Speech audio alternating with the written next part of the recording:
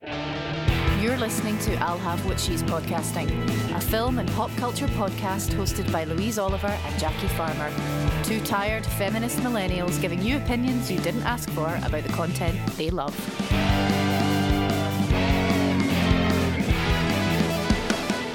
Well, welcome back. Yes. Hi, Jackie Farmer. Hi, Welcome Louise Oliver. back. Oh, How was your summer? it was good.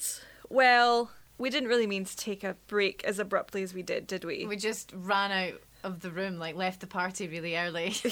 We had some issues. Essentially, just our paying jobs just been ripping the piss out of us. That's true. They do that. It's been a bit of a mad summer. Lots going on. I, for one, was grateful for the break because I feel back and ready. Yeah, I missed it. It was nice to. I think it got to a few weeks ago. And I was like, I really miss doing this because it's not like I haven't seen you. But I haven't seen you as much. No, I know. We've been very busy people. Very big time. That's right. We are leaders in our field. Sure. They don't know that. They don't know the specifics. The people out there. They can find our LinkedIn. Exactly. My LinkedIn is very easy to find. It's very short. And you can Mine's find very out short. firsthand how big a deal I am. Yeah, I'm excited to be back. I feel like we're officially sort of calling this season 2 in our heads. And I'm wondering, do we feel it's going to be are we going for season 2 like Breaking Bad or Veep where it really comes into its own, or do you think we're going to suffer from second difficult album syndrome? I think we should be the I think the former. Yeah. The former would be better. Let's aim for that. Once I warm back up into my podcasting voice. All right then, so what are we talking about? Today, Louise Oliver, we're going to be talking about the classic Spookfest japery that is Ghostbusters. Japery. I don't know what I was going to say. I like that. That's good. It is. It's full of japes. Hijinks. Yep. Misadventures. Shenanigans. Yes, I'm very excited. And I think this is good because we're landing, I think by the time this gets released, we are landing right smack bang in spooky season. Mm-hmm. My favourite season of all the seasons. It's great. I mean, I don't know about you, but there were points in the summer when it was just too dang hot. It was too dang hot. And we don't often suffer from that here in Scotland, but it really did happen. I don't like being hot. I like to go abroad for my hot weather. Yeah, it's not fun to be working from home with a ridiculous pile of work, feeling very stressed out with no air conditioning and sweating your balls off. You realise how many of your holiday clothes you would never wear here. Yeah, it's not been fun. And the summer just kind of disappeared. I got a little bit of a holiday just towards the end there, but it was at the tail end, and now suddenly we're here. We're in autumn. We're careering through September at an alarming rate. I saw somebody put up yesterday on Facebook that it was only 100 days till Christmas, and by the time this drops, it'll be far less than that. I know, it's quite scary. But it is a golden and evergreen time for podcast content because we can do all of our spooky movies, starting with Ghostbusters, and then that segues beautifully into Christmas movies. Yeah. So I'm excited. Yes. And our jobs will hopefully be ripping the piss a bit less so we can make things. Mm-hmm. I'm excited to spend time on Canva. Oh, yeah. I haven't looked at it for a while. I'm excited to see whether we've had 4 or 5 likes on our Twitter posts. Don't give away all of our industry secrets. I'm sure everybody is convinced that we have one of the top graphic designers in Scotland working on our campaigns. Don't let them know that we do it on Canva. So anyway, Ghostbusters. Ghostbusters. Where to start? Well, I would like to say at this juncture that there has been quite a significant role reversal. There has, and I'm not feeling good about it. I think you should embrace it. I think you should embrace being the rebel. The Bill Murray to my Dan Aykroyd. I'm just so disappointed in myself. So listeners, things have switched a little. I, who never previously studied my ass off for this one. And Jackie... I haven't. She's been partying really hard. She's been missing class. I've been smoking with boys under the bleachers. Under the bleachers, yeah. Mm-hmm. Yeah. I took the finals. I passed. I'm here. I've got my doctorate in Ghostbusters. Yeah. I've flunked through lack of attendance. Yeah. So I'm quite enjoying it. I'm feeling quite smug. Very smug. Very smug. Sear. So there is a point at which I think I reference the Dan Aykroyd, Bill Murray dynamic as us. There's a moment in the movie where it's clearly our previous dynamic, but it's switched a little bit. So now I'm Aykroyd and you're Murray. But you've won a watch there, really, because who doesn't want to be Bill Murray? That's true. That is true. I do like Bill Murray. He reminds me a bit of my dad. Interesting. Well, we'll not crack open that I don't Pandora's think we box. should. I don't think we should. So let's get going. So what's your take on this movie generally? So this isn't one of the movies that has made me, I don't think. I like it. There are bits of it that I really like, but it's not one that I've watched over and over again, or even in the last recent times. But I did watch it. Studied. I never studied, except that's not true because I always study, just not for this particular test. It's like I'm in a stress stream.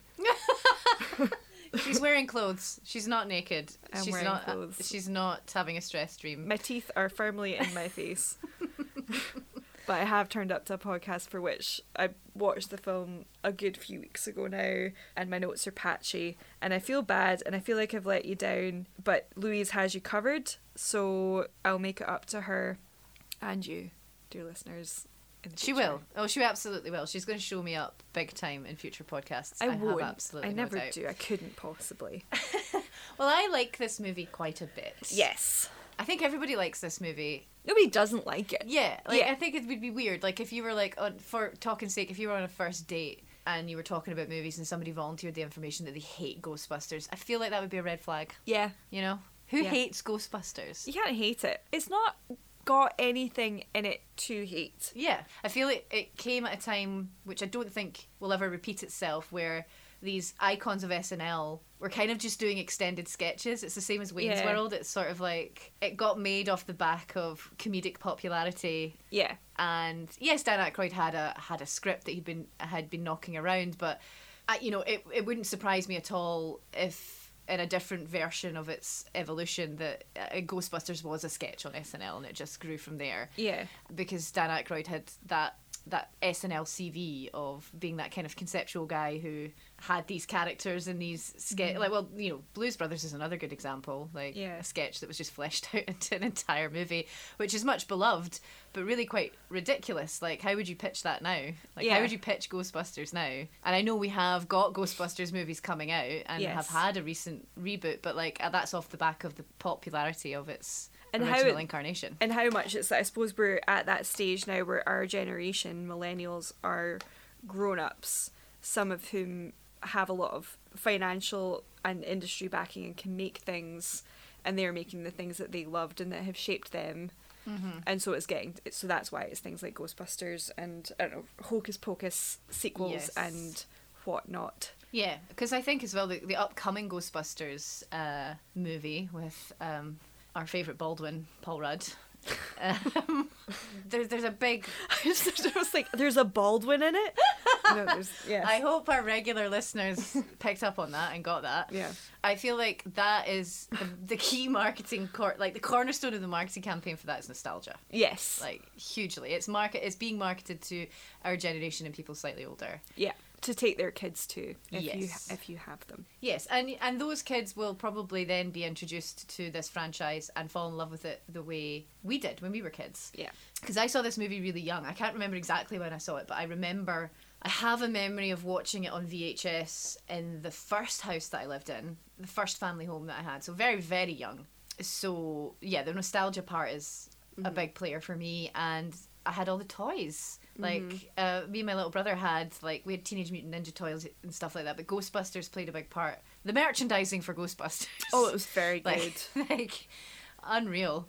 And yeah, the proton packs and all the rest of it. We had all that gear. I remember I think my key Ghostbusters nostalgia is not related to the film or toys. It was like a juice box they used to get that had Slimer. It was Slimer on it, yeah. Yeah, and I can't even remember what it was called.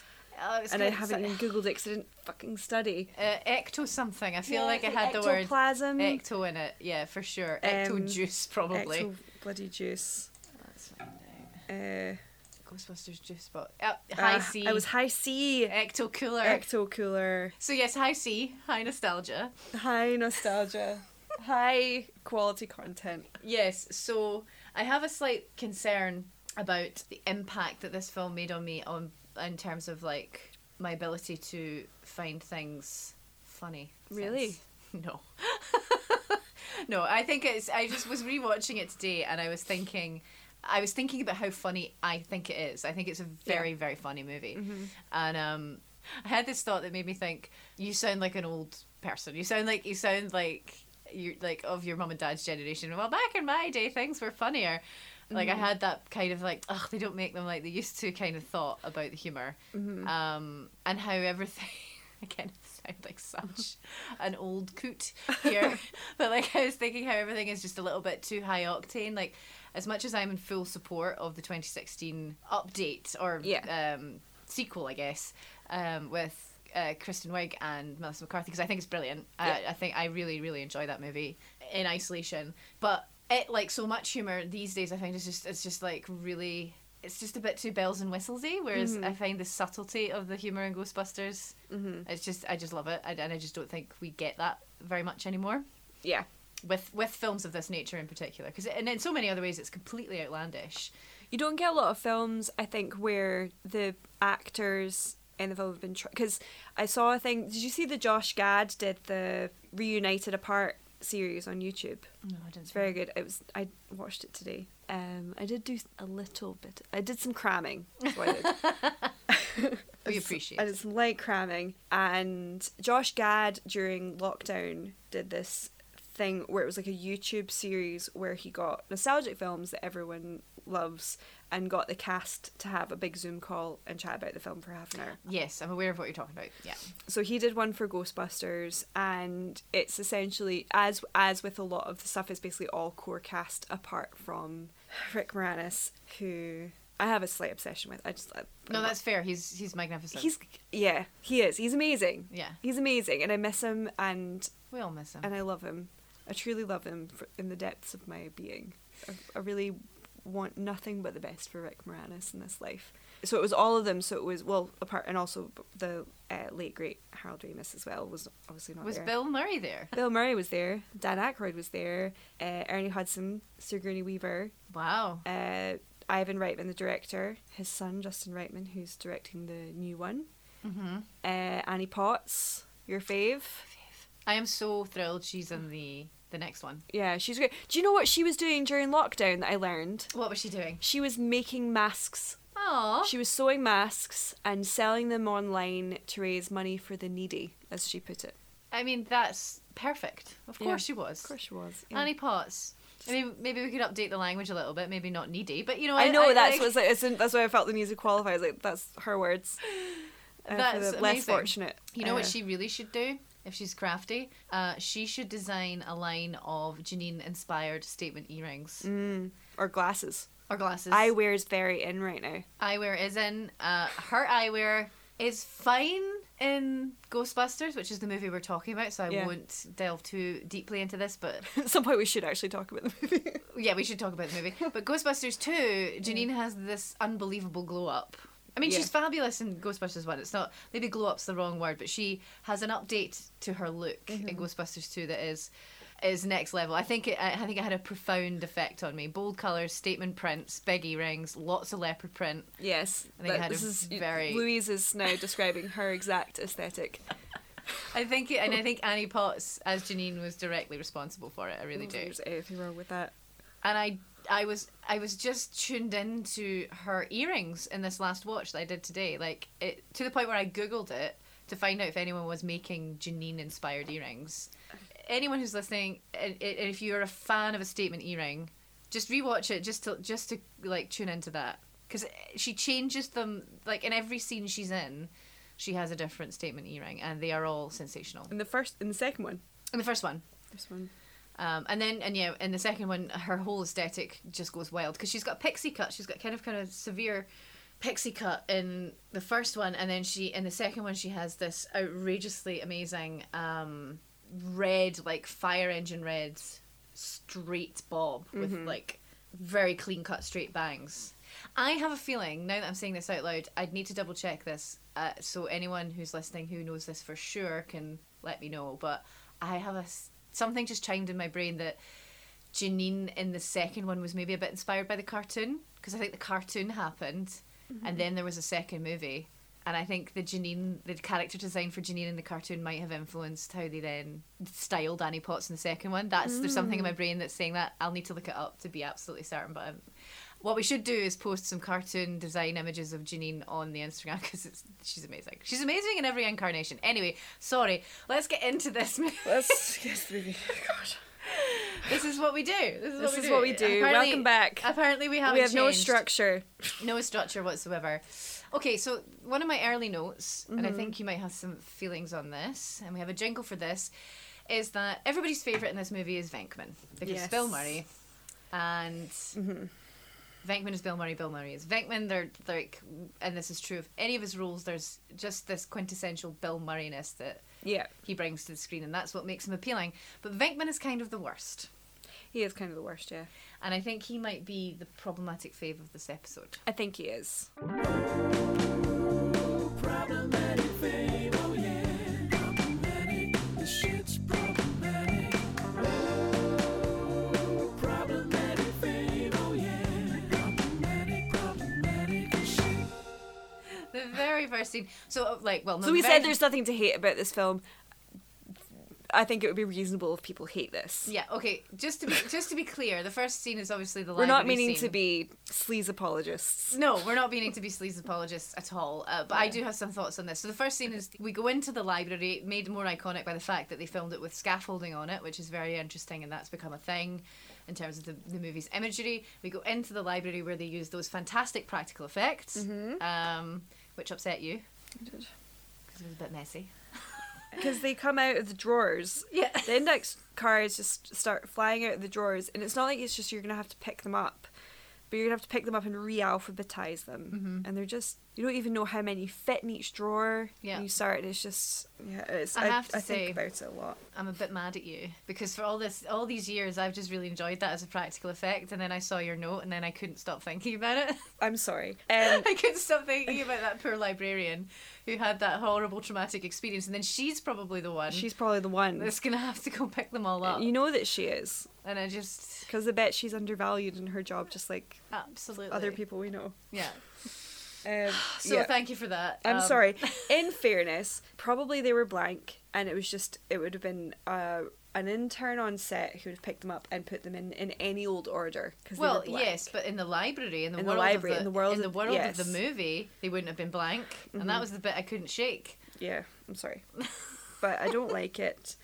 But the practical effects It are takes amazing. me out of the supernatural element of the film. It's just like, well, what a mess. That's true. It is an unholy mess. So yes, that is our opening scene. And then we get the best title sequence ever, with the best theme music ever, and the first Ghostbuster we are introduced to is Venkman in this terrible, terrible scene. It's not the best moment. I remember thinking this scene was really funny, but on reflection, I am just like, oh, quick trivia note: the door that we get the shot of the door, and it's got the three Ghostbusters who will come to be the Ghostbusters. So it's Spengler, Ray Stantz, and Peter Venkman, and their names are on the door, but then somebody has spray painted Venkman Rot in Hell or Venkman Go to Hell on the door, which I think is interesting and maybe is something to, I don't know. Maybe this is something to talk about later, but Venkman doesn't behave well. No. He is not a particularly nice person, and he does things that are really problematic and bad, and he should be fired. He shouldn't be fired because ghosts don't exist, although maybe he should. But except that they do in this world. Although I think Dan Aykroyd's character is really the leader on the whole supernatural thing. So it's not, but I mean, he should lose his job for his terrible nature. Yeah. He's an unprofessional manner. He's abusing his power in an academic context to meet young students, young impressionable female students. So maybe it's somewhat redeeming of the film, if not the character, that the film recognises that he's not ideal. Was that your phone? That was my Louise? phone. I'm so sorry. You were making such a wonderful point. It's on silent now. She's sabotaging me. Well, interestingly enough, trivia-wise, that was originally a lot worse. It was meant to say Venkman sucks cock in hell or something like that, which was a reference to The Exorcist, but they took it out for obvious reasons. But your point still stands, except originally it was a lot worse. Okay. My note on the subject was very much like, in anyone else's hands, literally anyone else other than Bill Murray, this would feel way more predatory and way more awful than it actually does. But because he's just, it almost feels like it feels almost meta in the sense that he's in on the joke. He knows it's a joke. Like he's not. I suppose it comes down to like, are we being told that the way he's behaving is cool? And maybe we aren't. And I find it quite hard to be objective about it. It comes back to the casting. Like Bill Murray is not taking this seriously. Bill Murray is looking for the laugh at every available opportunity, up to and including weird sleazy gender dynamics.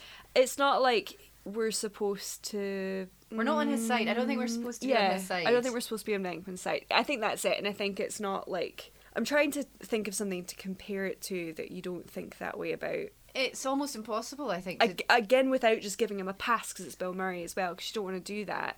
But I think that's it. I think that's what I think. I think you're struggling to but find a why comparison. is it that though? Because it's Bill Murray. But why? But then I was thinking about it and I was like, and again, I'm not giving out lots of cookies for this, but like he hasn't been like Me Too'd or anything. No, I think he's a very like he's apparently very hard to get hold of. Like he doesn't have I think he's got a landline that if you want him for a movie, you can leave him a message on his answering machine and maybe he'll get it and maybe he won't.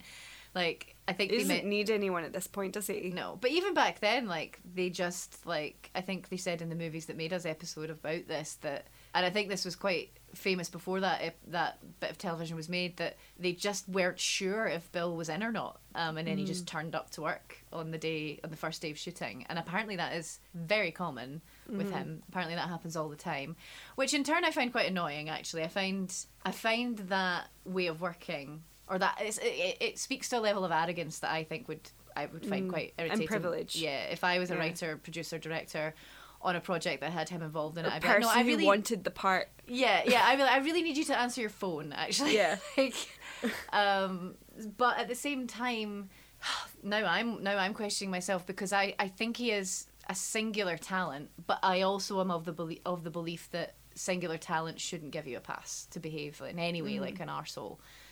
I think with Bill Murray, it's subtle enough and he doesn't have enough black marks on his record, as far as we're aware. I know he didn't get on with Lucy Liu on Charlie's Angels. Yeah. And I think that's the only high-profile one I can And that think did of, sound but quite horrible. It didn't sound great. But to come back to Ghostbusters, I just sort of feel like it's in the playing of it. It just feels so low-key and not serious. Yeah. Not that I'm saying that this behaviour in any capacity should get a pass, but it just doesn't feel like it's being played for anything other than like, look at this idiot. I don't know. I'm also very aware of being like, it was just the time. But also, I think if you were to make that film now, you could have a similar effect on it. You could make a character that we would feel similarly about, but you probably wouldn't do it that way. Yeah. Because we know more about those dynamics, those kind of professor-student dynamics now. Yeah. And take that a lot more seriously in a way that probably wasn't really in the minds of the people who wrote and performed the scene. Yeah. And I think his character is sort of meant to be this kind of... Like, my shit synopsis for this movie is something like a con artist and his 4 geeky friends come up with a business model. Yeah, a con artist and his nerdy friends discover that the supernatural makes for a lucrative business model. Like, that was my shit synopsis for the movie. And I think he is a bit of a con artist and he is a bit of a sleazeball, and it's also rooted in the character, but he keeps getting knocked down. And, like, Dana points it out later on, you're like a game show host. Yeah. What becomes confusing is then that at what point does she decide he's worth going on a date with? Well, that's the thing, because But, there's the montage, isn't there? This is getting us completely out of sequence, but, like, there's the montage of when the Ghostbusters become the Ghostbusters, and yeah, so she's approached them. They've got their wee advert on the telly, and so she turns up because she's got monsters in her fridge, and Venkman comes over because he fancies her. Well, he pops up like a jack-in-the-box, Yeah. and then leaps over the little desk door thing. So basically, what interrupts that scene and that sleaziness, because that scene is.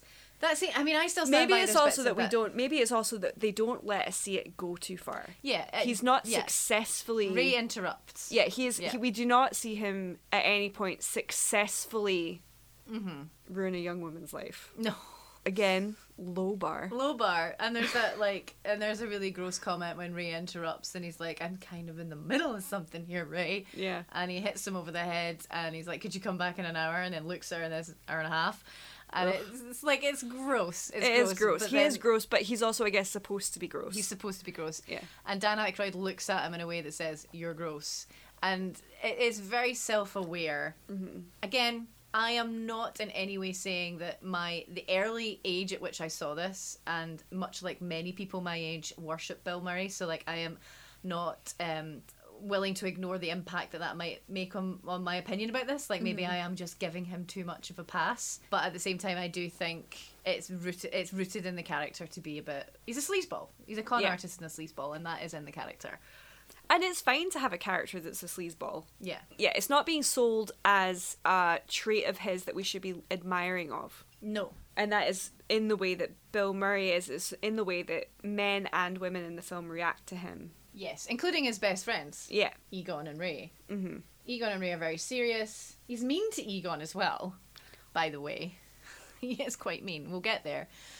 So Ray interrupts this interaction, and it is still funny. I'm sorry, it is still a funny scene. Like, when he shocks the guy and the gum flies out of his mouth, I laugh every time. It is a funny scene. Yeah, so we get to Ray has been alerted to what's taking place at the library, and he's very, very excited. And so they go to the library. And it's the first time that Venkman's mean to Egon, because he does that thing with the table. Egon's like under the table with his little stethoscope listening to it, and he comes up to it and he drops a book on the table. And I can't ever get past how sore that must have been. Must have been really sore. There is a very quiet sexiness to Egon. And There is Hal a Ramis. quiet sexiness to him, isn't there? Yeah. And I think the more mature, reflective, in therapy women that I have become can see that, because, 19, 20-year-old me would have fancied Venkman because, oh, funny guy. Yeah. A funny person who doesn't have my best interests at heart. Yeah, Swoon. exactly. Whereas Annie Potts, Janine got it right from, she knew right away who the catch was. She was straight in. She was like... Yeah. You got any interests? Yeah, she was straight in with her Tinder bio. She was like, I also play racquetball. Yeah, she got it. She got it right away. So we approve of that. So this is all great. We see them together. They're not the Ghostbusters yet, but we see the framework of what the Ghostbusters will be. The dynamic, the three of them, Egon with his little gadgets, his PKE meter, which pops up as a prop in other things. Does it? It does, yeah. It was a recycled prop. It pops up in Suburban Commando, which is a movie starring Hulk Hogan. And it also appears in They Live with Kurt Russell. So there you go. The more you know. It's not a Jackie's fact, but it's a Lou's clue. I don't know. I think maybe that works. Maybe it doesn't. It does. It's good. We're all talking about Lou's clues. We're all talking about Lou's clues. Composition happening in the moment. No, it's a bold steal from Blue's Clues. From Blue's Clues. Oh, yeah. So no, we can't do that. No, we can't. Sorry, Steve. Sorry, Steve. Oh, Steve was back. No, know. Don't We can't. don't fall down this rabbit hole. I think one of the funniest lines in the movie is, "No human being would stack books like this." I think that's really funny. I'm sorry. And this is what I mean when the point I was ham-fistedly making earlier is that, like, it's that subtlety, and that's what makes Bill Murray, I think, such a great comic actor, is delivery of lines like that, and in the knowledge that was probably improvised as well. Well, in that, not to steal all of my facts from Josh Gad, but that's mostly what I have, is they said they were asking Dan Aykroyd about writing. Why can't I say Dan Aykroyd tonight? Dan Aykroyd. Dan Aykroyd. Daniel Aykroyd said that they were asking him about the script writing, and he said that actually about 80% was... I don't know if that was hyperbole, but he said a lot. There was a huge amount of improvisation. He said something like, you don't have Bill Murray on your set and not just let him do his thing. Which is both wonderful and irritating at I the know. same time. And it's just, like, it's because he was Bill Murray.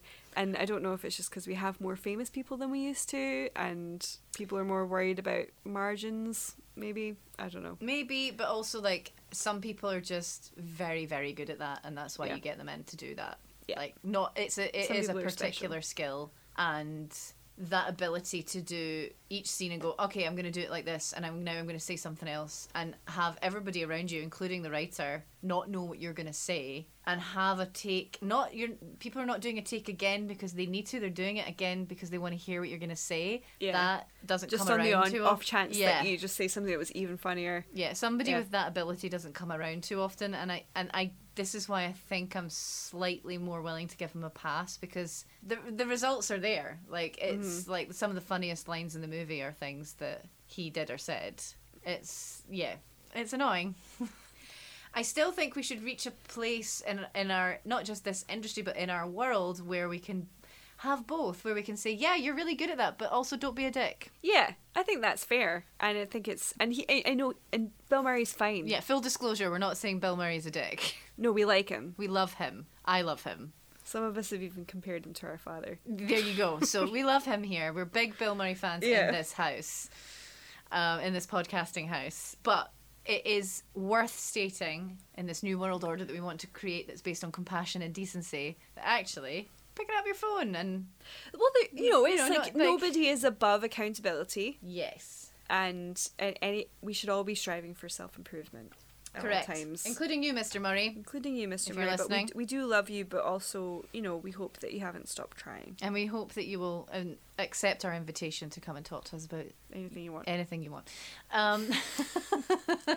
Oh yes, I should point out that my second favourite funny line in this scene is actually a Dan Aykroyd line. I don't know if maybe he wrote it, I don't know, but he says, "Listen, do you smell something?" Yeah, that was good. Cracks me up every So time. that's in the library, isn't it? That's in the library, yeah.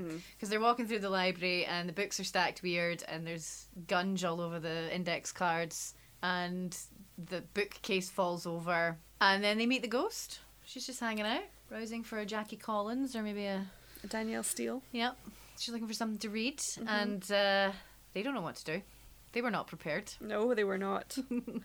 Much like you for this podcast. Okay. She's just gonna milk this. Look, give me my moment in the sun. I have never been the study bug. Never. You should see how she looks right now. I'm actually so like happy. adjusting my glasses. She is. She's looking off into the distance I'm actually with gonna, how much she's inspiring herself I'm right just now. going to take them off and give them a wee clean in a Rupert Giles kind She's of actually doing this. exasperated manner. We're doomed. Yeah, I'm loving it. I'm loving this new role. I mean, she's just discovered that studying's really fun.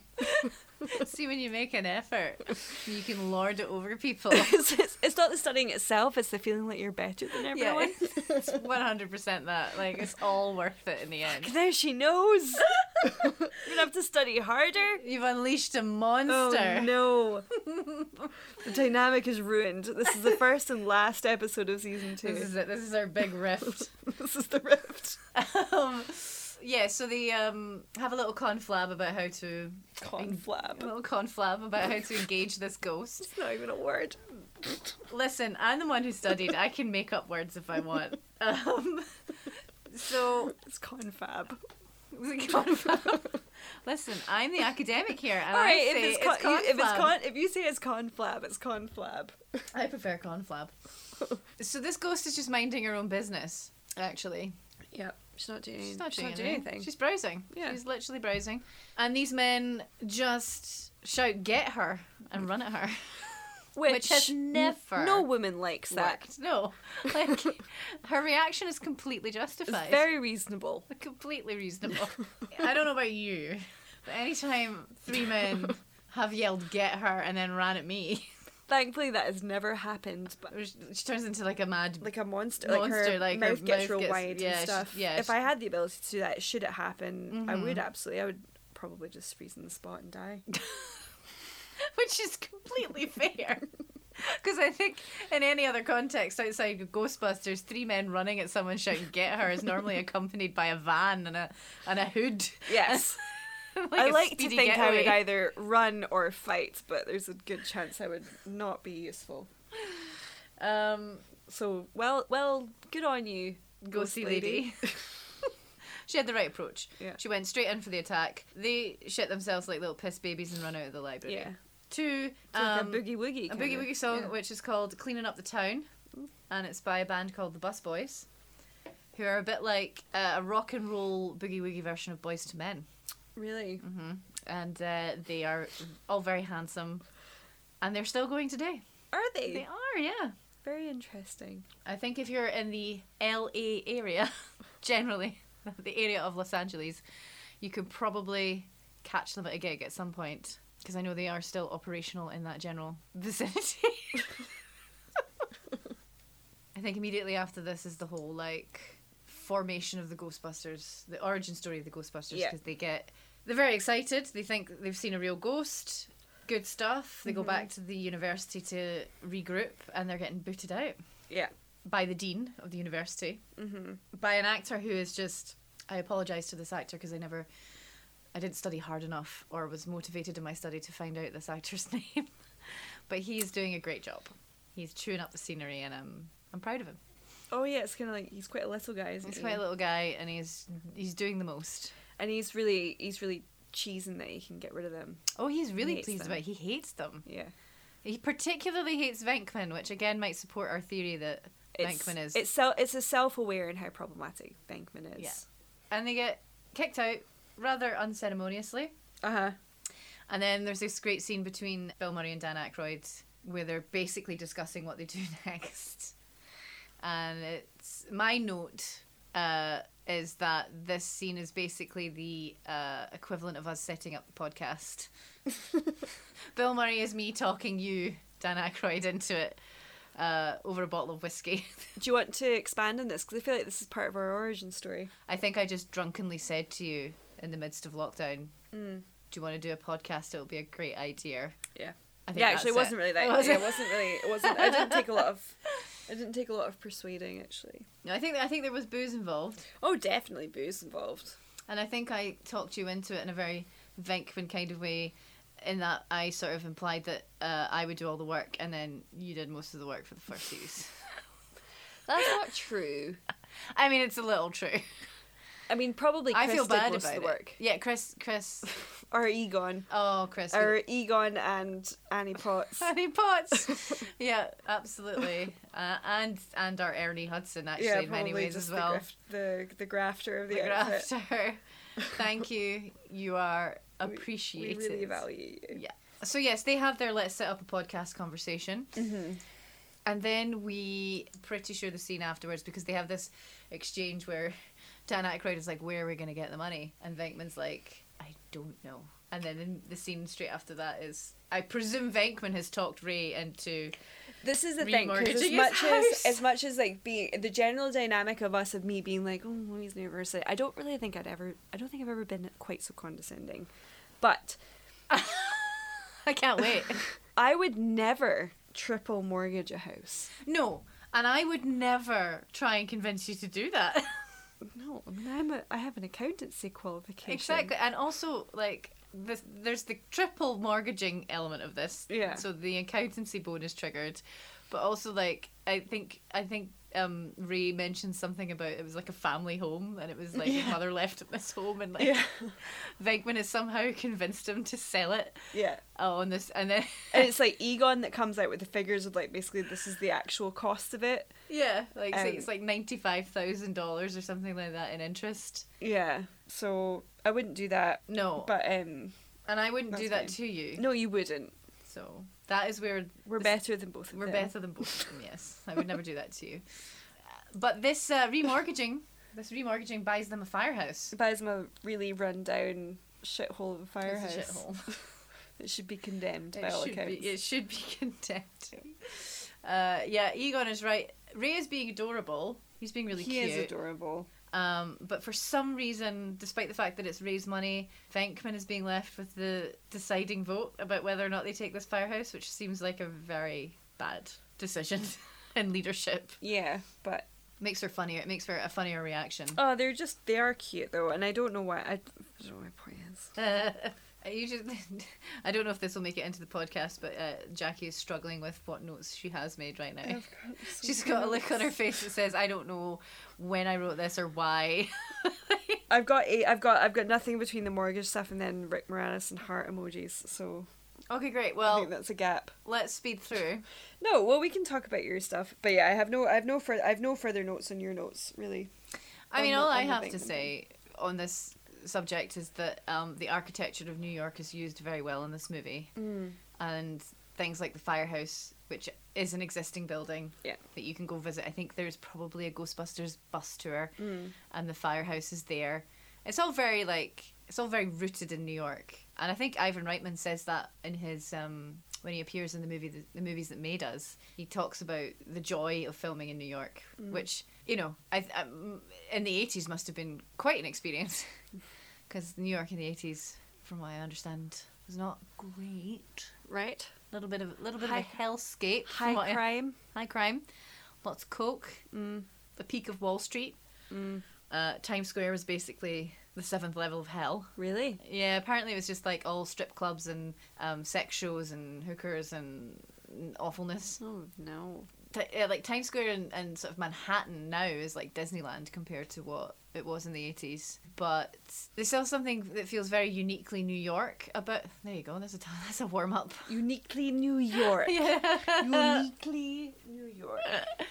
That's captured in this movie, that the architecture of it and the way it looks, it just feels very New York. Like, it's hard to separate New York from Ghostbusters and Ghostbusters from New York. That's basically what I'm It's getting like at. it's a character in the movie. Yeah.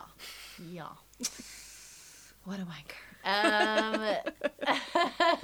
And that brings us to the next note that I have, which is, again, it's another bit about the architecture, because I think now we meet Dana. Meet Dana. Yeah. The absolutely breathtaking, inspirational and wonderful Sigourney Weaver. She's so good. She's incredible. Because her building's an actual building, again, in New York, on, like, the Upper West Side somewhere, overlooking the park.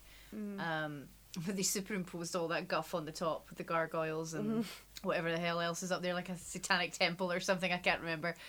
And there's this really funny scene, I don't know if you've noticed it, but like when they cut to introducing you to Dana, they do this scene from the top of the building, and the shot is looking down towards the street to show you the gargoyle, because it's like, ooh, this building is evil, here's a gargoyle. And but the gargoyle is so badly superimposed into the movie that it's kind of see-through, so when the taxi comes along the street, you can actually just see it pass through the Really? gargoyle. Oh, I didn't notice that. Yeah, it's really... I didn't notice it. It was today I noticed that, actually. I was like, oh, okay. Oh. I mean, look, Fine. it's fine. Yeah. Fine. They did well. So yes, we meet Dana and her meet building, Dana. and we also meet Lewis. We do meet Lewis. So this is your time to shine. He's just so good. Rick Moranis is Lewis. Lewis is Rick Moranis. And I love Rick Moranis. And I don't think anybody in their right mind doesn't. No, again, I think it's the same thing that we said at the top of the podcast. If anybody said to you on a first date that they hated Rick Moranis, that'd be more than a red flag. I think you just have to get up and leave. I think I would. I genuinely think I would. And if I had any drink left, I'd throw it in their face. A fair and appropriate response, I think. Yeah, there's nothing to dislike. He nails this. And again, like, I'm not bringing this up because I think that our podcast is the first to say it. This is common knowledge that I think it was John Candy that was originally meant to be in the role. And then he wasn't doing... He wanted to play it German and have German Shepherd dogs. And then I think it was something like they weren't really sure how that would work with, like, it could be a bit confusing because there's other dogs in the film that are Yeah. like spectral dogs or supernatural dogs or whatever. And then it just didn't work out with John Candy for some reason. But then Rick Moranis was like, yes, Yeah. I know exactly what to do with this. Yes. And then he plays a tax accountant. And then I was just thinking there, it was like, if like maybe if like Janine has like influenced you, maybe Lewis and his fucking try hardness and absolute lack of luck in love like has influenced me. But then of course Janine and Lewis end up together. I was in going to say, what is Ghostbusters happening 2. right now? Are you coming on to me? This is come on. I could do worse, ladies and gentlemen, have done. You could definitely do could do a worse. whole ton worse. Oh my god. Couldn't do better, frankly. That's right. I am coming on too. Good. Glad to hear it. Yeah. I'll stop now. He nails this, and I think it's like, it's just pitched so perfectly, because it's like, it's deeply annoying, but it's also harmless. Like, Yeah. And the way that Venkman is problematic, the way that Rick Moranis plays Lewis Tully, he's clearly very into Dana. But the way that he's approaching it, it's like it's there's no planet on which this wouldn't be extremely irritating. Yeah. But he's ultimately harmless and quite sweet. And again, like, you see in her face, like, she knows that. Like, the whole thing. Well, firstly, he comes out of his apartment and... Oh my god, he fires himself out of his apartment. Since I was in his velour jumpsuit. And starts talking to her about how he's sped up his aerobics video to make it more effective. So he's basically just invented HIIT. Yep, which again, this is another... Yes, this is... Another Jackie association with Lewis Tully. How much I am Lewis from Ghostbusters. But also I'm delighted by it because he's my favourite character. Also, I think his velour tracksuit is a real style choice. Like, that makes me like him even more, and his personality is like, he's unapologetically himself. He is who he is. He loves being a tax accountant. He really loves does. it. He really does. He loves it. He's throwing a party, and like, I don't care. Dana's made other plans, and he's obviously heartbroken by that. But the party is busy. The party is busy. He's jumping. So we love Lewis, but I think it's the thing of like, she says something about like how she can't go. When we first meet Lewis, he mentions as it, Dana and she says she'll try and stop by. Because he's he mentions the workout, and then he mentions the TV, which is the first sort of seed of like something her supernatural TV was happening on. in her apartment. So he does something weird though. He says he climbed out on the ledge to try and disconnect the cable, and then when that didn't work, he just turned his TV up really loud so that... He's so considerate. But weird. And people don't like that. People don't like weird. Women don't like weird. Women listen. Honestly, men don't like it either. I found out the hard way. Weird is fine. I think he just really likes her. He really and fancies why wouldn't her. you? And I he really doesn't... fancy her. Yeah, I mean, woman. she's magnificent. She's Yeah. absolutely magnificent. So I get it. Like, I feel like Dana Barrett is the kind of woman that he just never encounters ever in his day-to-day life. And so she's him, nice. She's never going to nice. just, like, not talk to him. Yeah, she's sweet to him. Yeah. Like, she's clearly exasperated, which is, again, like, Sigourney Weaver being amazing. She plays it as exasperated as she would be. But she also has a backbone. She's actually a lot more patient with him than she is with Venkman. That's a really astute point, because she sees through Venkman right away. Mm-hmm. Where she knows that Lewis is he's actually just incredibly earnest. Yeah, but she's not, we see her shoot Venkman down. We don't see her do that with Lewis. We see her just being like, okay. She does close the door on his face. She does. But she has to draw her boundaries. She has to draw her boundaries, yeah. And that's fine, but she's not unkind to him. Talking. Yeah. Yeah. And, and maybe this is also something that she senses because... that he's capable of dealing with that, because it's not that he lacks confidence. When he hosts this party, he's just like... I know he makes this comment about, like, this is why I invite clients instead of friends, and he's cruising around everyone, including the really tall, like, blonde bombshell of a woman who's just like, well, let's just dance. Let's just I start love dancing. when he just starts dancing with her, he just goes for it. Yeah. Oh, I love that bit. So he has I think he has an element of game.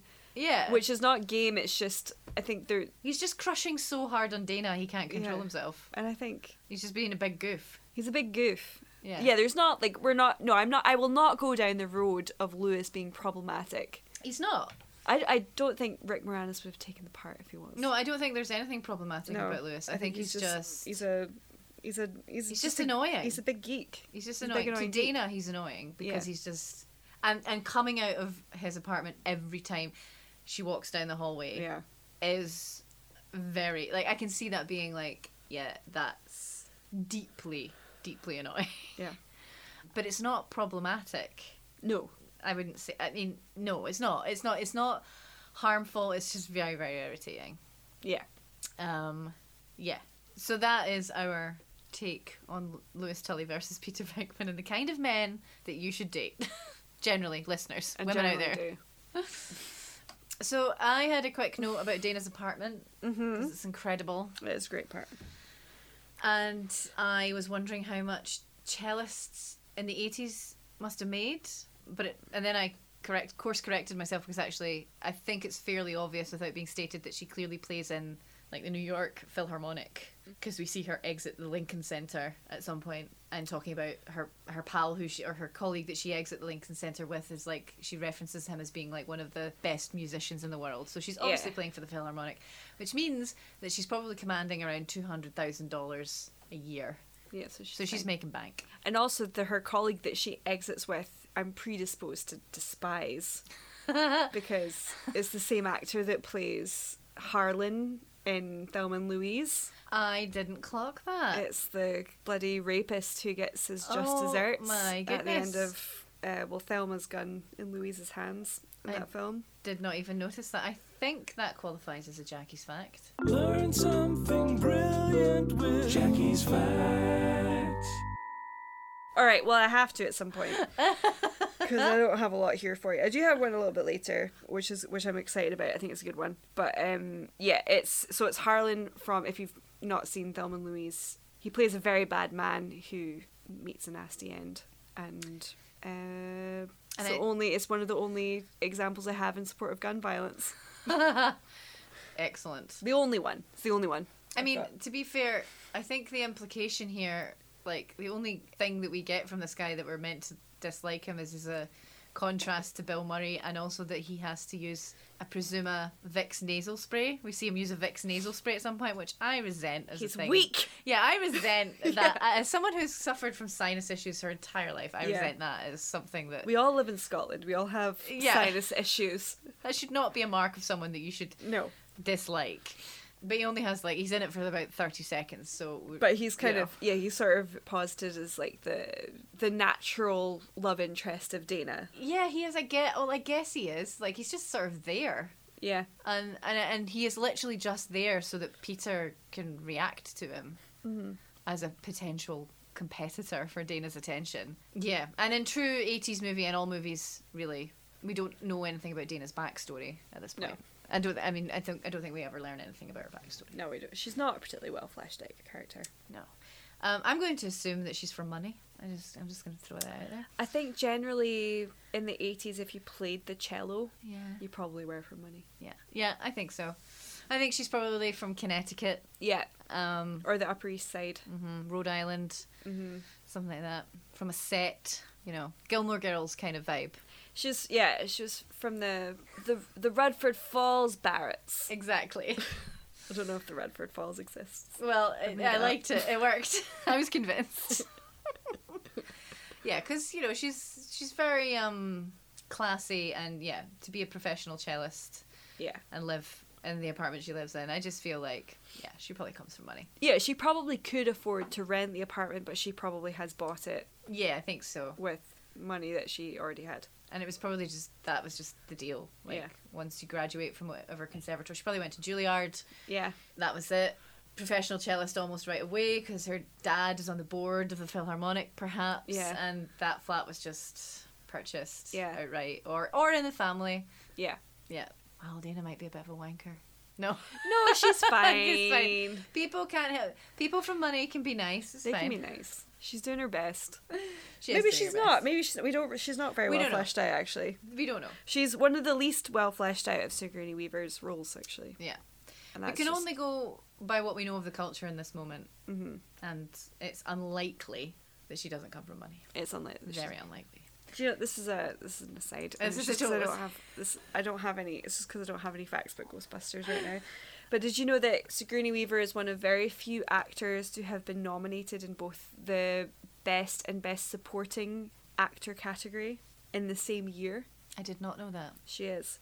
She was nominated in the same year for Best Actress for Gorillas in the Mist, and at the same time, same year, she was nominated for Best Supporting Actress for Working Girl. I did not know that. That was another great Jackie's Facts.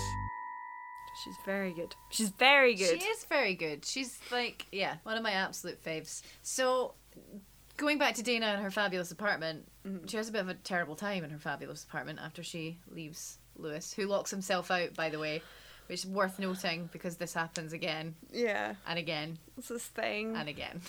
He should give Dana a set of keys. Oh, dear God. I'm sure he's tried. I'm sure he has. So she gets home with her groceries, and gets into her fabulous little kitchen with that lovely green tone, that sort of late 70s 80s green colour scheme that was in a lot of kitchens and bathrooms in that time period. And some bad shit starts to happen. The eggs start to pop out of their box and cook themselves on the counter. And then there's a dog in her fridge. Not good. Big demon dog in her fridge. It's not what you want. It's not what you want. So she's understandably upset. So she goes in search of the Ghostbusters. And at some point we meet Janine. Yeah. And that is really important to me to mention because Janine is, next to Dana, the most important Janine is part your spirit of this animal. movie. I have, this movie didn't give the women in it enough time, but the women that they did have were true icons of the moment. Yeah, they nailed it with So- the women they cast. Yes, Annie Potts says Janine, a true cultural icon for all the she's, gays and theys. There is no one better. It's all about Janine for me. The sass, the commitment, the boundaries, the unflappable self-esteem. We love that. I love Janine. My note says her unflappable sense of self-esteem has only been rivaled so far by R2-D2. True. Where is the lie? And I love the fact that she recites her Tinder bio. Just she just does it here's what I'm into. What are you into? I like to read and I like racquetball. Let's get down to business.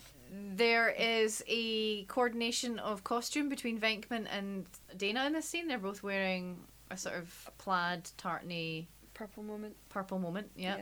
Don't know what that says, but it's not deliberate in my opinion. And then what happens is that Venkman's being thirsty and fancies Dana right off the bat because why wouldn't you, obviously.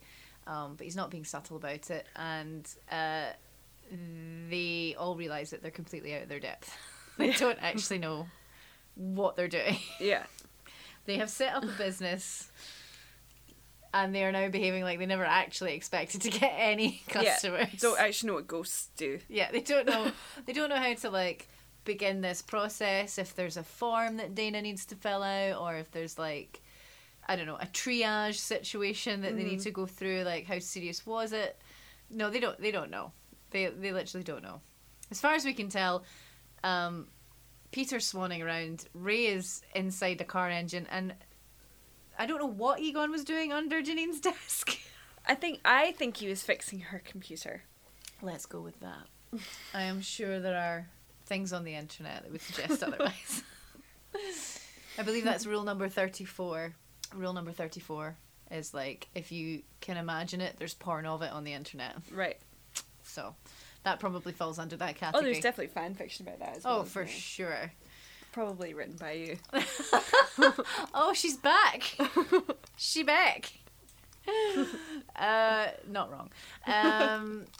So, yes, what happens next? So they go into the office ostensibly, and Venkman is riffing. He's basically riffing the situation in terms of how they process, trying to convince Dana they've done this before. Yeah. Egon's eating Cheez-Its and Ray's drinking a beer. It's professionalism we can all get behind. Yeah. Although to be fair to Egon and Ray, they do have some literature they'd like to refer to or go to, research, Tobin's Spirit Guide and something else, and then Venkman uses this as an opportunity to go to Dana's apartment. She's very skeptical, motivated by the demon dog, needs some answers, and she's got Venkman's number right from the get go. From the minute she encounters him, she's like, no,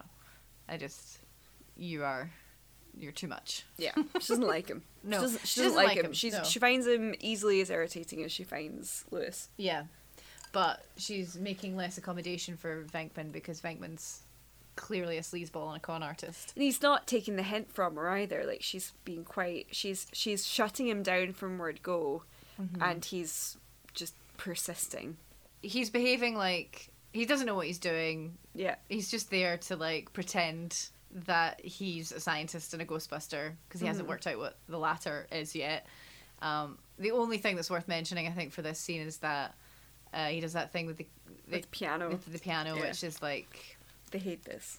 They hate this, yeah. Which has gone down in sort of film lore as the thing that, like, it's another Bill Murray thing. Like, nobody knew he was going to do that, and they had to cut because the crew laughed out loud, and it was just like... Because it's very, very funny, and if it wasn't in the script and you didn't see it coming, that's really funny.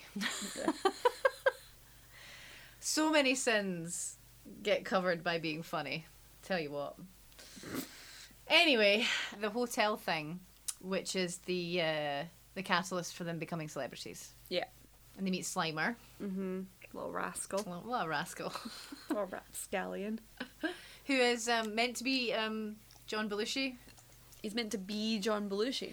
Yeah, so this is like, again, I'm not taking credit for this as a thing I'm contributing to the podcast as a fact, because this was something that was in the movies that made us, but was also like public knowledge for a really long time and Ghostbusters fan canon, that originally when Dan Aykroyd wrote the script, it was another vehicle for him and Belushi. Right, okay.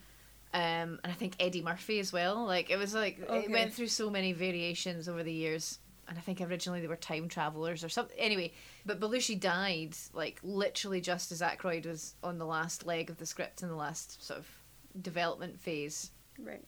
And Slimer was meant to be a nod to Belushi. Like, apparently he was meant to look like Belushi, but the guy who designed Slimer wasn't told until, like the day before his deadline to get Slimer ready. Right. And he was like, you want him to look like Belushi? Like, I can't do that now. And then apparently what he did was just, like, didn't do anything, but then told them that he did, and everyone was like, oh my god, yeah, I totally see it. Like, it's not a thing.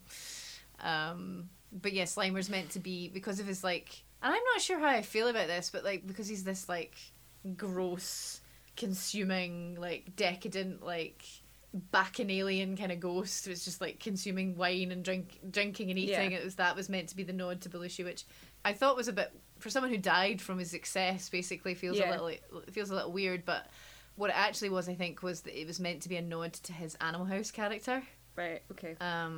But yeah. Anyway, Slimer is in some way meant to be the spirit of Belushi in Ghostbusters. Okay. Feels a bit weird. Yeah. But they all say it, like Dan and Dan Aykroyd himself has referenced it, so it's like I guess okay. Yeah, whether we like it or not, that is the case. Okay. Noted. And I think it's funny how like actually Slimer made his way into. Did you ever watch the Ghostbusters cartoon? I did, yeah. And Slimer's like. He's like a main character. He's a key character, yeah, and he's he's sort of like almost like a Pokemon. He's like cute. Yeah, he's almost like their mascot or something. Yeah. Yeah. He's like, he's got like, he's voiced, he can speak and he interacts with them. Oh yeah, he's got that kind of like ridiculous voice. Yeah. That's like right about the same time there was the Teenage Mutant Ninja Turtles and Krang, like the little brain guy. They had quite similar voices. Yeah. As I remember. So we get Slimer and Slimer has a really hard time. Slimer's just like, I think he got an invite to this event at this hotel and he's having his, we've all eaten more than our fair share of canapes and drank more than our fair share of free wine at a hotel event. I think that's what Slimer's doing, and, rude. Rude of the Ghostbusters. Rude of the Ghostbusters. He's just minding his business. He's just having a nice time. Yes. Anyway, so we learn you don't cross the streams and you don't look into the trap when it opens. But Egon looked at the trap. Did he? Yeah, he says that really specifically. Ray says, when the trap opens, don't look directly at it. It opens and it cuts to Egon and he goes, I looked at the trap, Ray. It's very funny. Oh. So they came, they saw, they kicked its ass. There was a montage, and I love this montage because we just get to see Dana Barrett living her best life. There's lots of nice things in this. There's the nice cooking scene. She's drinking her wine. She's chopping her veggies. Listening to the radio. That's a real nice post-work vibe. It's so nice. I do like that. Very relatable. Yeah. She has a little knowing, like, eye roll laugh. Like, I know those guys. They're so funny. They didn't do anything about the dog in my fridge, but fine. I know. And then I think maybe is that when we get to the point where Venkman shows up at her work and then she likes him now. I don't know what the link is. Maybe I'm blaming the movie for my real, like, senile brain, early senility. but like I'm fairly sure the link between this montage and them being really successful and him deciding to turn up at her work is fairly I feel like we've probably taken 45 minutes to cover a 10-minute period of the film. Yeah, so something happens that he decides to go turn up at her work. She's had the thing in her fridge and he's been very like, okay, leave it with me. So we didn't really cover that. Like when he goes and opens her fridge, there's nothing in it. But junk food. But junk food, which he like shames her about. Yeah, he like, does shame her about that. And like just like, fuck you, and also eat what you want, Sigourney Weaver. Sorry to just bounce back to that scene as well, but like he has this line which I remember thinking was really funny at the time when I was younger and more stupid. She says, "That's the bedroom, but nothing ever happened in there," and he goes, "What a crime." It is funny. It is. We laugh because it's funny, but it's really what I notice now, and what makes it better for me now is how Sigourney Weaver plays it. Because she hears that line. It's not delivered like the way they structured it, which I am putting on Sigourney Weaver, is that in previous movies like this where a line that like that would have been thrown out, the woman is oblivious. She's not oblivious. She's like, she's just really batting it. Really, dude? Yeah. Like, but for some reason he's back outside her work and she's now kind of into it. Yeah. Which I don't love because it suggests that maybe she's like, now they're kind of famous. I don't know what that suggests. I don't know what it suggests, but it's not consistent with Dana Barrett's character development as we've seen so far. No. And I know it just needs to get us to through the next bit of the movie. It's the setup so he has a reason to come to her flat later. Yeah. But because they're going on a date. Yeah, of course, yeah. So that's why it's there. But yeah, there's not really any reason for it that is well explained. Like because we like her. We don't want anything bad to happen to her, but it's like, does she just like him because he's famous now? I suppose that the popularity of them and the emergence of all of this supernatural activity has lent them some credibility, where maybe she's been like, okay, I thought maybe you were shysters, but actually you are doing something, and you've become a cultural phenomenon. Yeah, and they're clearly quite irreverent and funny with it, that she enjoys. Yeah. Do you know what it needed? It just needed an extra scene. Yeah. That's all it needed, where like maybe in the midst of this meteoric rise of the Ghostbusters to fame, that she checked in, like they had a meeting to check in with Dana because she was the first case. Yeah, and even if it wasn't Venkman, even if it was like Egon just being like, right, we've been looking into this. And, But then as far as we know, because then I think it's just, what's weird about it is that it looks still at this point like hers is not really a thing. Yeah. Because there was no evidence of any paranormal activity in her flat when Venkman was there. Yeah. And he was only really there to fire into her. He wasn't there. Mm-hmm. He didn't gather any data or evidence. Yeah. Beyond scoping her out. Yeah. But then at the same time, I suppose maybe since then, she hasn't really seen anything. Yeah. Oh yeah. She seems very comfortable and safe in her flat. Yeah. She's like, all right, that was weird. She's maybe of the opinion that it didn't happen. Maybe she was just real stressed. Yeah. I mean, she does bring it up when Venkman basically accosts her outside of her workplace. She does say, have you got any update or any news on my case? Yeah. So she does bring it up. But yeah.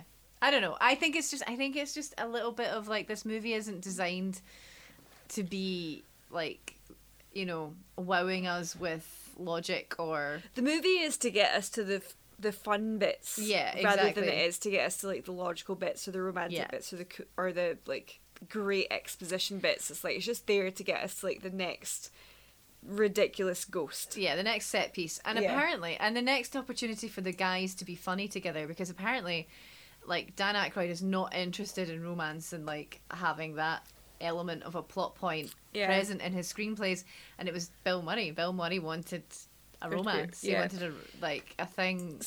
Yeah. Speaking of Dan Aykroyd not being into there being a romance, one of the issues I had with this film, very few issues, don't shout at me internet, I know this is a beloved film, but in the montage where they're all becoming celebrities, I know what you're going to say. Dan Aykroyd gets a blowjob from a ghost.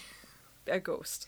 And why? It's so weird, and it's not just the blowjob element, it's everything about it. It's suddenly he's in period dress from the waist up, and he's not in the firehouse, he's in what looks to be a... He's in like Ebenezer Scrooge's house. Yeah, it's really weird. It is utterly bizarre. And I'm sure, if we Googled it, there's probably some reason for, like, an in-joke or something like that, but it's very weird. Is it? I think it's just there to signal it's like, it's okay, we're big time, we have ghost groupies. Ghost groupies. Do you know, like, that is probably a more sensible reading of it, because maybe the slight... I don't know what this says about my personality or the way I consume content, but, like, what really bothered me about that scene was, like, all I was fixated on was, like, is there... This is going to sound so nerdy. Like, is their interaction with these ghosts starting to infiltrate their dreams and infiltrate their... Like, because, like, the scene is, bookended by watching them sleep. Mm-hmm. And, you see all three boys in their rooms writhing around in bed. One of them falls out of bed. I think it is Dan Aykroyd. And I was left thinking, like... Are the ghosts now just starting to torment them? Like, are they seeing ghosts in their dreams? Like, but then what would be a motivation for a ghost doing that? Because is that like a really dark bargain to like, please don't suck me into your ghost trap, or is it admiration? Neither is okay. I feel and like both make me deeply uncomfortable. I feel like the actual answer is nobody really thought it was about a it that 1984 much. misogynistic gag that they thought was really, really funny. It's like, oh, we're big time now, we're getting blowjobs from ghosts. Yeah, I think that was the gag. Yeah. Sadly. I think that's all it is. So, yeah. So where are we? Where are we? After Dan Aykroyd gets the blowjob from a ghost. So basically what happens next is Venkman makes his date with Dana. Yeah.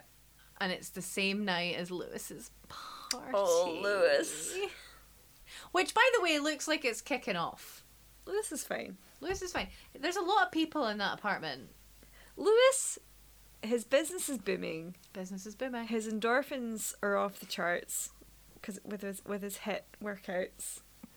He's fine. He's got a crush. I know as well as the next person that sometimes just like, you don't have to be in a relationship. A good crush can really see you through. And I feel like it says so Lewis much is my people. About us that Janine Melnitz is mine and Lewis Tully is yours. That's our ghosts. Those are our ghosts. But like, I just feel like Janine is unimpeachably cool and Lewis is probably one of the most pathetic people in cinema. But I'm sorry, I can't comment. But you can't, and that was a comment. No. Look, and we all heard he's not the most pathetic person in cinema. I said this earlier. I actually think that he has the same level of unflappable self-esteem as Janine. He does have good self-esteem. I think he's fine. He's really confident. He's fine. He takes things in his stride. Like, the only time He's himself, and the only time he gets flustered is around Dana. And look, that's relatable. Because who doesn't turn into a total fucking goob when they're around someone that they really fancy? Not me. And every other time he's hosting this party, he's like, try the salmon. I'm going to tell everybody about my guests. He's really good at doing the thing when his guests come in at being like, oh, this is like, what's his name? He's really good at this. And this is his wife, blah, who's brilliant at what's her face. Oh, except he's not... He doesn't say that. What he actually says, which is really funny, or it's accountancy language. It's tax stuff. Taxes related, yeah. Yeah. So this is so and so. He's got a small carpet cleaning business that's going into receivership, and this is his wife so and so who's got about 5% left in the house and 15,000 in the bank, but they're doing okay. So it's actually not really stuff you'd tell a party. Yeah. Oh, I do love him. Oh, he's so good. It's so good. But he's so confident. He's taking people's coats and he's like attending to his guests. There's a little a sort of Lewis Tully, a female version of Lewis Tully. She's kind of geeky with the glasses and she comes up asking him if he's got any extra strength Tylenol. And he's like, no, but I've got about 2 bottles worth of the non-brand stuff. Yeah. And he helps her out. Because the non-brand stuff is the same active ingredient, but you get it at a much lower price. Exactly what he says. And he's got some nice salmon from Nova Scotia, which he got for cheap. And that's why he invites clients, not friends, because it's tax deductible. Tax deductible. Oh yeah, it's a great party. It's my man. It's a great party. I mean, I wouldn't mind being at this party. He's well catered. There's lots of great food. They're going to play Twister later. He tells that to Dana. I mean, you know what? I would go to a Lewis Tully party. 100% go. I mean, I would throw that party. if I could be sure people would turn up. It looked pretty busy to me. It did look busy. And they all I'm looked not very... allowed to invite clients, though. It's unethical because I'm Oh. public. I'm a public auditor. I'm not Well, allowed to invite clients. It's very frowned upon. well, Tully's doing quite well. He's That was having a the good 80s. social moment. Yeah, he's fine. Yeah. But Dana's not having such a great time. No. No. This is the only one of, well, yeah, no, actually the only moment in the movie that's genuinely terrifying, actually. Yeah. What happens with Dana when she gets home. Mm-hmm. Because it's all set up. I think it's, maybe it was done deliberately, I don't know. It feels very clever to me because it feels like suddenly the tone shifts and it feels a lot more like an 80s slasher horror movie. Because she comes home, her flat's dark, she turns on a light, and she's in sort of slightly like comfy clothes, and she takes off her sneakers, and then she's in her leggings. The phone rings, it's her mum. So with the phone being... She's not talking to her mum about Venkman. She's actually a little short with her mum, which I don't love, but whatever. You know, I think that's just a thing in We've all American done it. culture. Yeah. We've all done it, we don't feel good about it. Yeah, that's true. And she comes home, immediately preceding this, she's tried to sneak past Lewis's door. Well, she And- can't, because and he she knows can't. he clearly knows her footfall. Yes, he does. Because she does this little thing, she does this little hop past his door, like she's almost like trying to figure out, well, maybe if I don't step. On this, like, creaky floor Yeah. or something. Yeah. Which is not great. You don't, like, as No. much as I am full team Lewis Tully, He should know to back off. it's just like, that's not great. 'Cause We should know to back off, Lewis. Yeah. He does fire right out. Fires right out. In fairness, I feel like, just for the record, I don't do that. I can support that. She doesn't do that. I don't know why she's got it into her head that she does. Because I feel like we've just got into a narrative where I am Lewis and Lewis is me.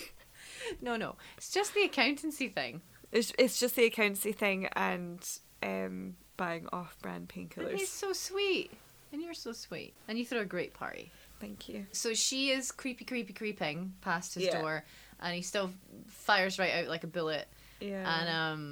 And then he has this little moment where he's like, You have a date? You have a date? You. But then he kind of recovers. He's like, okay, have a great time. And then I feel like it's... no, he doesn't. No, he says He says- bring him. He does. He says, okay, I guess you can bring him. Like, it's Yeah. like... Yeah, so he still wants her to come, even if she's got a date. Yeah, I think that's nice. It is nice. It's very sweet. It is very sweet. And you can see that, you can see that register with Sigourney / Dana, because she kind of goes, okay, well, maybe we'll try and stop by. Yeah. God love him. I feel like we could say this with the distance of somebody who... Like, people who don't live across the hall from a Lewis Tully, because, like, if we had a Lewis Tully... I think it's unlikely that like- you'd live across from a Lewis Tully and have it not be... It's exactly what we've been saying. It's like, there can be things that Venkman does that are like, oh, that's gross. Yeah. But it's Bill Murray, and the way it's about the way that the film takes it, that it's not threatening. Yeah. It's also the way that the women in the film have been written. Like the student and Dana and Janine, they're all written in such a way that they're interacting with these men, Yeah. and we trust their reaction to them, Yeah. which is absolutely exasperation, annoyance, irritation, Yeah. frustration, but not fear at any point. Yeah. And not really even discomfort. Like, they all know what to do and ultimately are in control of the situation. Yeah. Which just speaks to a bigger problem in our society, that women are just programmed to or have to learn how to do Yeah. that. But, you know, in credit to the movie, in a movie where the screenplay probably didn't feature women at all originally, the women that they do have, the two women that they do have a lot of autonomy. Yeah. But I'm going to give the credit to the actors in that respect. Yes. Rather than the screenplay. You don't cast Ellen Ripley in a film where you want the love interest to have no wherewithal. Yeah, and she wanted this role really Yeah. badly. Like, you know, I think off the back of Alien, she was keen to show another side of herself. Bit of range.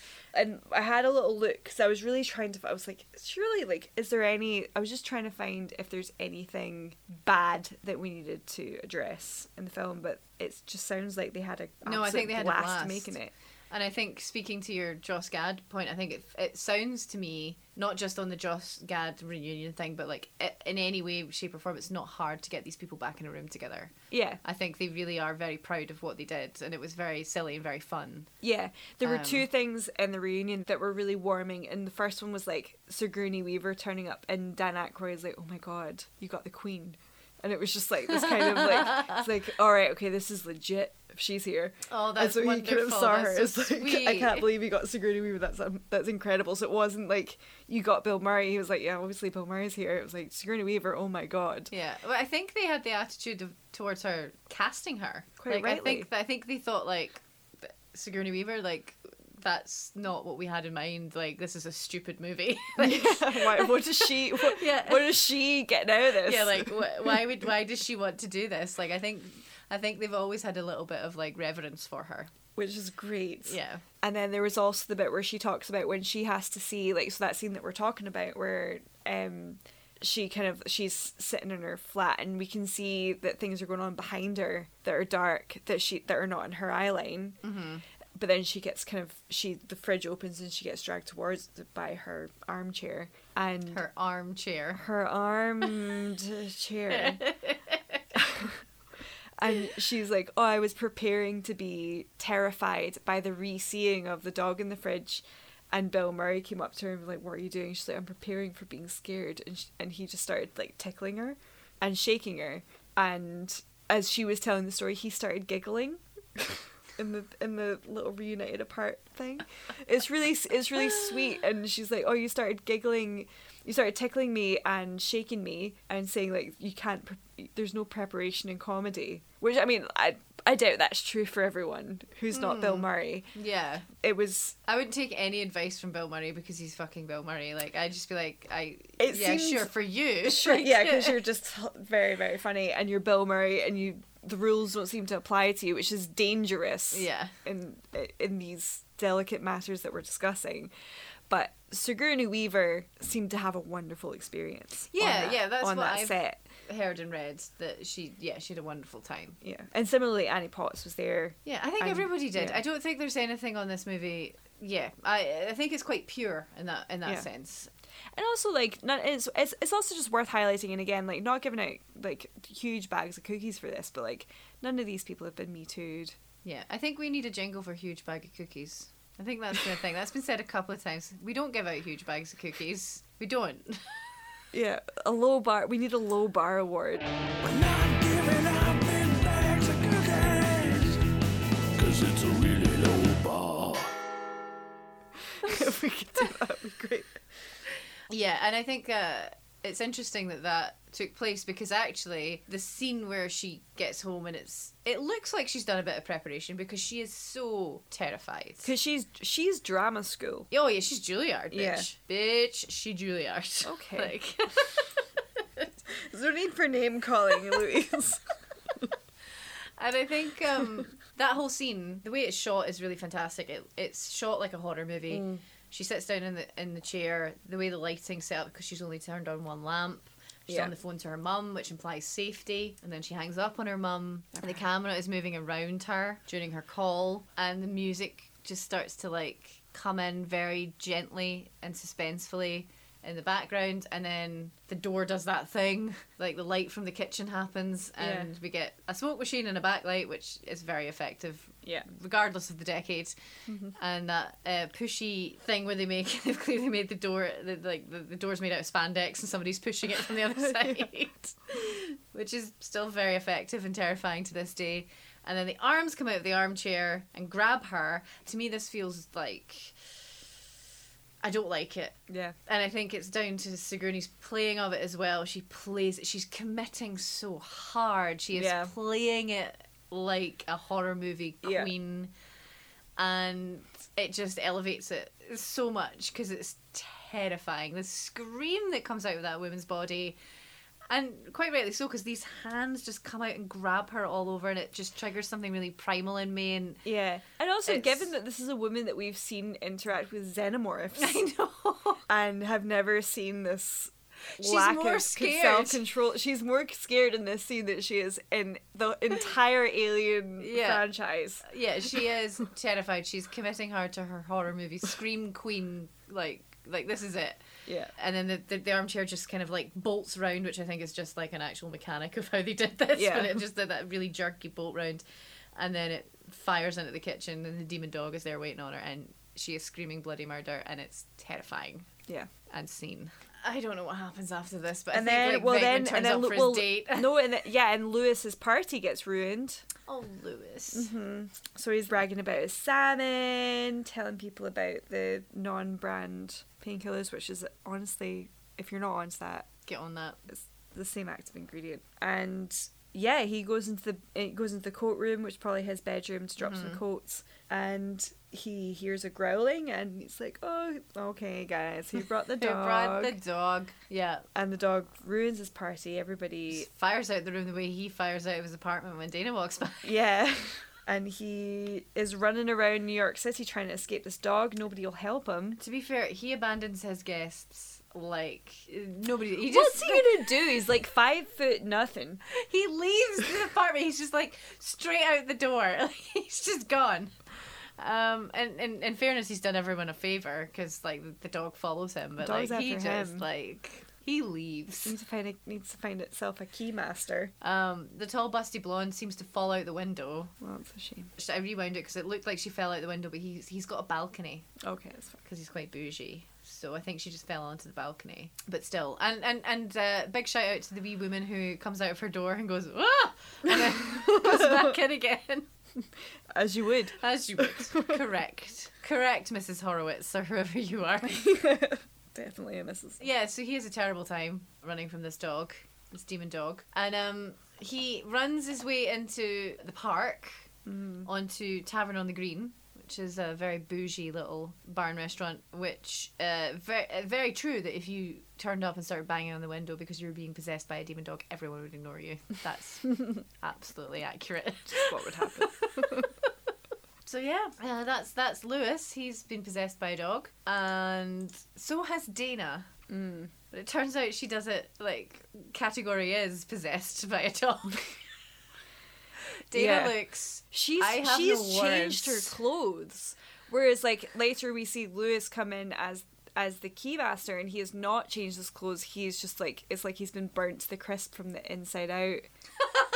And whereas she has done her hair, done her makeup. I have a theory. Changed. I have a theory.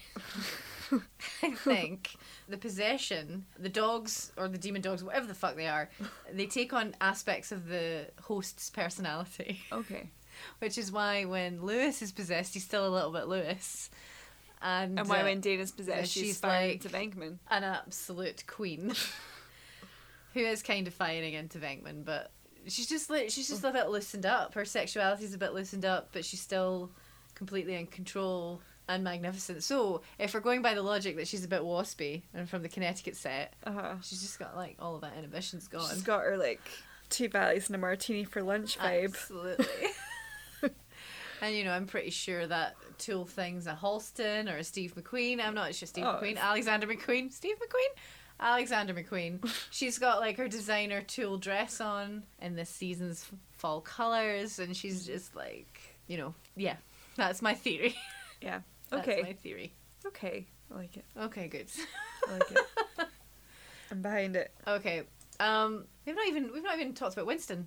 We've not talked about Winston. That's Oh my God. a gross error. That's a really gross error. She's been too obsessed with Sigourney Weaver and Rick Moranis. Rick Moranis. It's our joint obsessions. Yeah, so we get Winston shortly after the scene where Dana apparently likes Venkman now. Yeah, we've got... He arrives post-montage because they're really busy and they need help.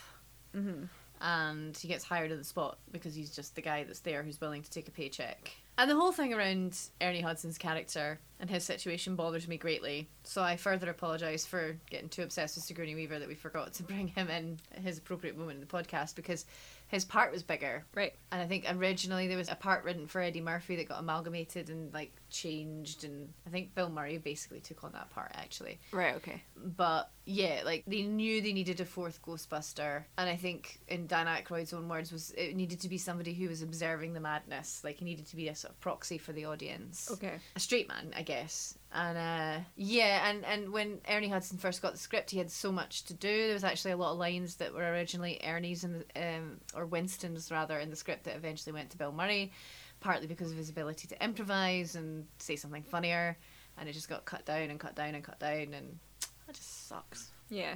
And it doesn't help looking back on that now, particularly in the more aware cultural climate that we sit in, that it's the black guy's character that gets cut and gets cut and gets cut. Yeah.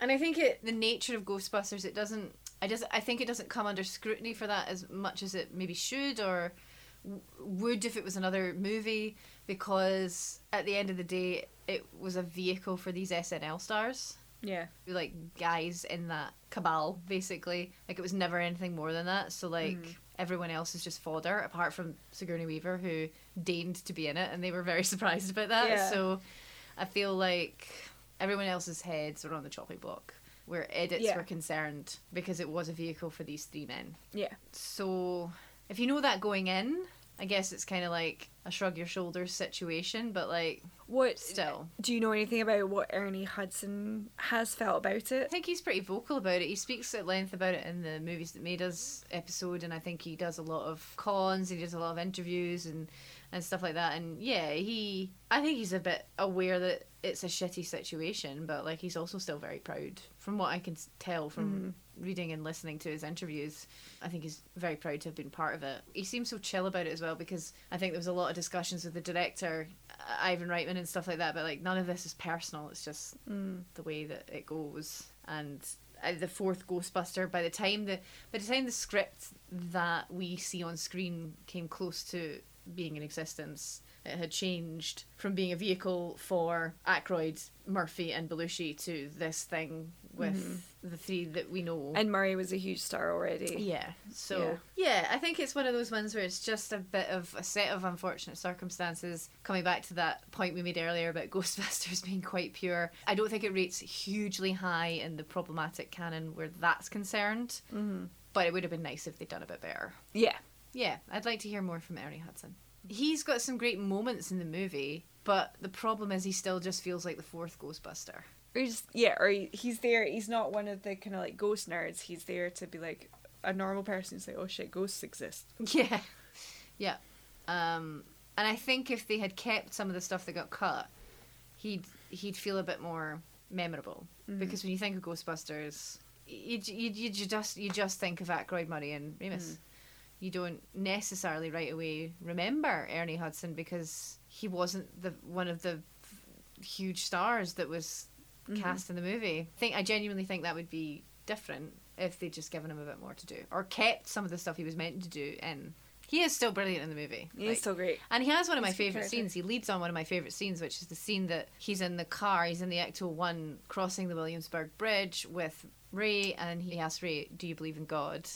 And they have this incredible, like, conversation about the Book of Revelations and the end of days and how they think it's happening right now. And the two of them are smoking cigarettes. And then it pans up this incredible shot where it's like I guess, what we would call a drone shot today, but they must have done it with a helicopter or something then. And you see the Ecto-1 crossing the bridge and it pans right out, and you see the bridge and the New York skyline at twilight, and the Twin Towers are still there, and the soundtrack kicks in. It's a phenomenal scene. It's a phenomenal shot. It's a really great bit of filmmaking. So he leads on that. So I'm happy you got, like, if there's any meaning in Ghostbusters, like anything that's substantial more than just nonsense and improvisation by Bill Murray, it's that scene and it's Winston's scene.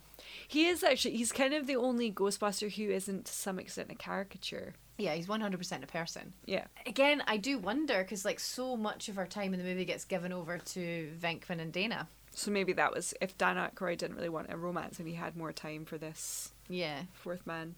Yeah. Particularly because the romance isn't particularly believable. No, not at all. And, by the time we get to the end of the movie, you are just wondering, like, was it... it really wasn't necessary. Yeah. Because Dana's character could exist in the movie without being romantically connected to any of them. They would still have had to deal with whatever happened to her because of the apocalyptic nature. Yeah, her building is Spook Central, as Ray calls it later, and she was their first client, so there's so many things that tie her back to them. Mm-hmm. It doesn't need to be Venkman wanting his hole, for want of a less blunt expression. Egon says something interesting about the paranormal stats, or whatever it's called. Oh, about the Twinkie. Yeah. So when he said the thing about the Twinkie, it just got me thinking, because he said that if the normal supernatural activity was a Twinkie, currently a Twinkie would be 35 feet long and 600 pounds. Yeah. And it just got me thinking that 600 pounds isn't actually a huge mass. Yeah. I mean, I'm pretty sure that's what I was at my last weigh-in, but, like, yeah. Away with yourself. I could resist. Away with yourself. Yeah, it's not right. It's vision. It's not the correct assessment of mass and length. Ooh. No. So 600 pounds is really 3 to 4 average people. Mm-hmm. I was setting about to do the maths. You got yourself ready? I did. I got my big calculator that I have, and I had my notepad and my pen, and I sat and I looked up, and I was like, right, okay, you're gonna Google the length and mass of a Twinkie, and you're gonna extrapolate. And when I Googled what is the length of a Twinkie, the first hit I got was somebody who'd already done this maths. Fantastic. Which is a website called SeriousEats.com. And I'll put it in the show notes, which no one will read because no one ever does. If anyone does read the show notes, please let us know. Please let me know, because I do put things in them. She does. She studies. And sometimes there's little jokes in there. She works really hard. I do.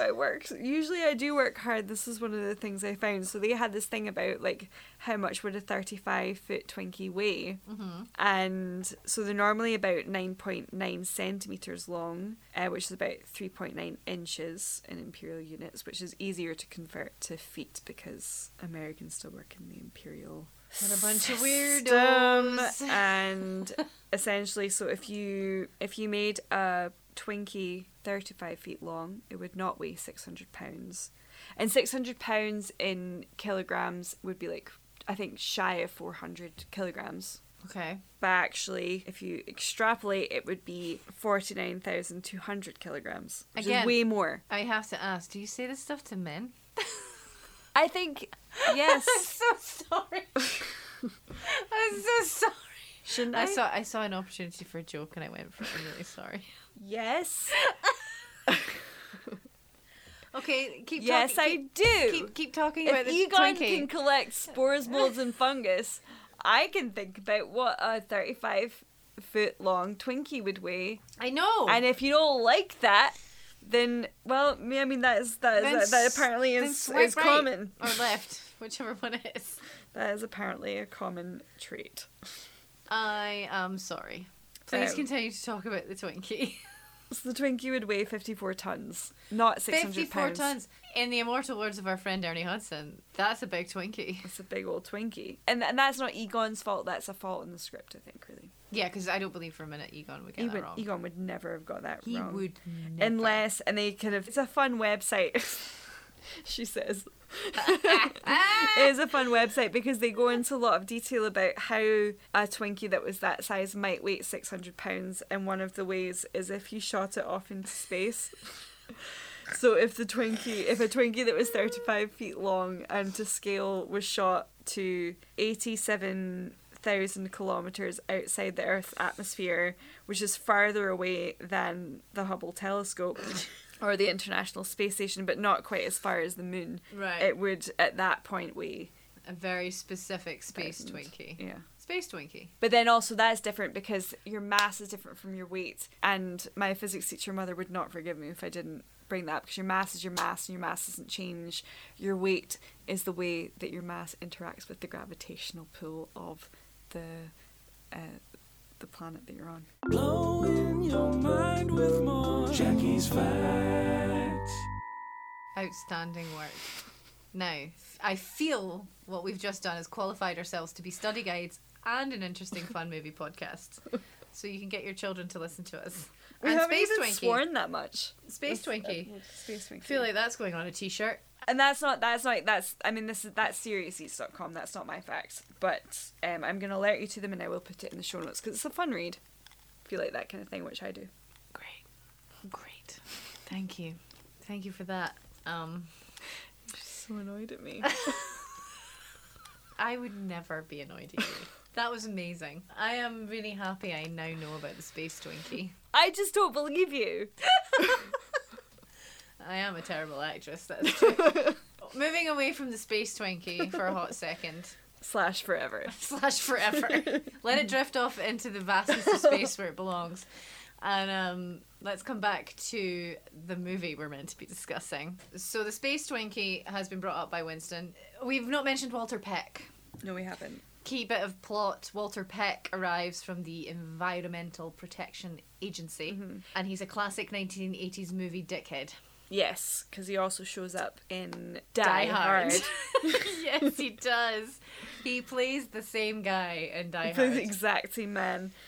Yeah. Except, controversial point, perhaps, hot take, if you will. I think Walter Peck has a point when he first arrives. He does. They're not licensed or any of that Completely. stuff. They're Yeah. total, like, chicken shit outfit. Yeah.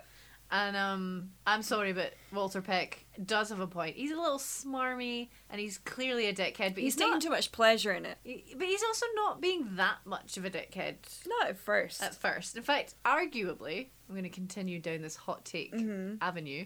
Arguably, Venkman's being more of a dickhead. No, I would completely concur with that. As somebody who audits, I'm used to turning up in a workplace not necessarily being the most welcome person that they've ever seen. Yeah. And sometimes you have to deliver hard truths.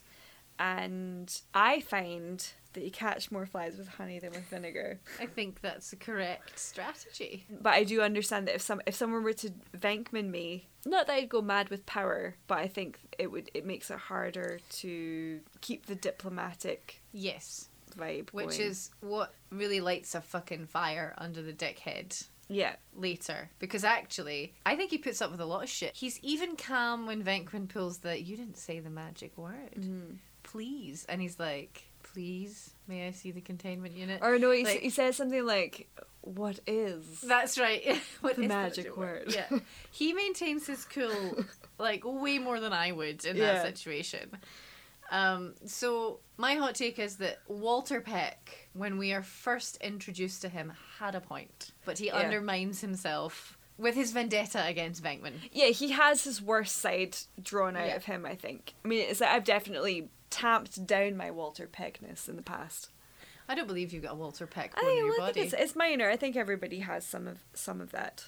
Yeah, he's there to do his job, and he has a right to do that job, And particularly it's an in important this job. instance. It's a health and safety job at the end of the day. And it doesn't feel overtly administrative or bureaucratic because he is literally like, I hear you have a thing here that you didn't get a permit for that is keeping a bunch of ghosts, and there's maybe some thermal nuclear action going on. I don't really know what I just need fairness, to see it. Like, all hell does break loose It does. from that at a later point in the film. So Yeah. he is which he is is partially completely Walter with point. Peck's fault, but Yes. also Venkman's fault. Also Venkman's fault. Yeah. Somebody needed to file that paperwork and nobody did. So I would have thought, what is Venkman's usefulness in this business apart from being the smarmy bargain bin version of a John Hamm and Mad Men kind of like what is his job? Like Egon and Ray are the science, so he's presumably the salesman, like And we sleazy know car that- salesman, face of the business. Yeah, we wouldn't expect Ray, from what we know of him, to be good at paperwork. It would probably fall on Egon. Egon is the person who's doing the most, and But I feel like he's monitoring the containment system. Yeah. Because also, like, the way the movie's structured, Venkman always seems to be either in the office or following Dana around. And then, like, when the containment system blows, like, it looks to me like Ray and Winston are out on a job. So they're out in the field. yeah. Egon is back at the ranch doing the, like, I need to keep this massive containment system under control. Meanwhile, Venkman's trying to date Dana. So, like, somebody should have filled out that paperwork, and I feel like probably should have been Venkman. Could it be part of Janine's job I description? I'm fe- not do you trying know- to throw Janine under the bus No, here. I want to but- be very clear before But you know what, you like- cancel me. No. I feel Unilaterally. like it's like one of those things where Janine's job description had all of those vague things in it. It's like, and any other business or any other duties as deemed reasonable within the purview of the job, and like filing that paperwork is probably absolutely something they would just burden her with. So Yeah, but not tell her about not it. till tell her after about it's it well past exactly. you. Yeah. Yeah. I'm familiar. I think we're all familiar with that. Familiar. So anyway, well, all of that is to say that the containment system does blow up Yeah. because Walter Peck comes back with an axe to grind and makes his little lackey shut it down, and that does not go well. It doesn't blow up. It does something really pretty actually. It fires like very slow moving pink ghost things out of it into the air. Yeah. Well, that's kind of what you see is from the distance. Then you see like a Slimer just like. Yeah, Slimer's out. Slimer's Yeah. back. He's ready. He's ready to fuck shit up and bring the party, Yes. as Silky Nutmeg Ganache would say. Absolutely. Yeah, and then like there's a couple of cool things that happen, like the dead zombie taxi driver. It's a very good moment for the CGI and the practical effects and costume and makeup effects unit for the film to really shine. And then we get this fantastic scene with Sigourney Weaver where the side of her building blows off, and then we get this kind of like soft focus wind machine shot of her walking forward, and her hair is all flowing and the dress is billowing, and I just need a moment. She looks incredible. She does look amazing. Incredible. I love her so much. We have skipped past the scene where Venkman turns up for his date. Yes. So she looks incredible, and he turns up for the date, and at first he's just a bit bemused because she's so into it all of a sudden. Because at first we were already saying that she was already kind of like, from an audience point of view, more into it than maybe there's any reason for her to be. Yeah. But he turns up and she's like, let's get down to business. Well, he knows right away. Yeah. He knows that, like, she opens the door and she's in that dress and the hair and like There's the whole like some vibe, sort and of she's wind like- machine. Yeah, there's a wind machine and she's leaning against the door and she's just constantly writhing. Yeah. There's a constant writhe happening, and he's just like, "Oh, I expected you to at least be a little bit tired that I'm here." He knows right away that it's not her.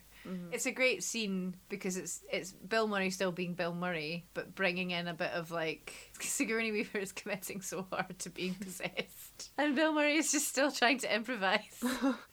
It's really funny. It's a good scene.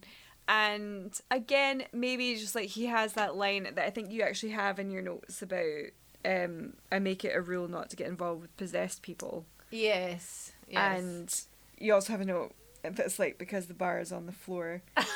Yes. But also, I mean, and that's maybe another jingle we should think about at some point, but also like he does recognise that this is not true, fully informed consent. Venkman recognises consent. Again, no cash prizes. We're not giving out bags of cookies. We're not. We're not giving out bags of cookies We for don't that. have any. We're not giving out them bags of cookies, 'cause it's a really low bar.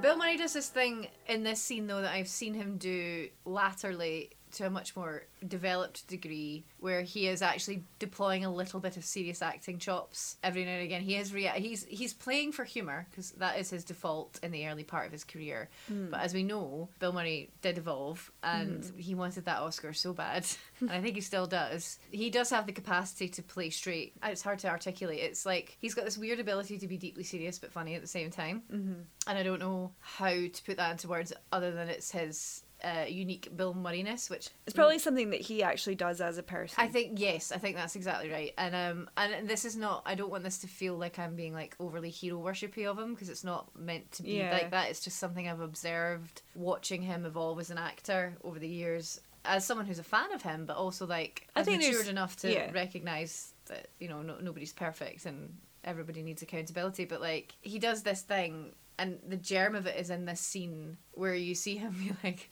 okay, you're possessed. Yeah. This is a problem. And he's quite sweet with her, and he does that little gag where it's like, can you just stay in bed with me? Just like, can you stay in bed? I have to go to work. Can you stay in bed until I get back? Like he plays it for laughs, but he also is like, oh no, this is quite serious. Yeah, I have to go and do something now. Yeah. Please don't do anything. And I love the way the button on the scene is they do the same effect that they used for The Exorcist, where they levitate her and then spin her around. Mm-hmm. And the button on the scene is, please come down. And then she barks at him.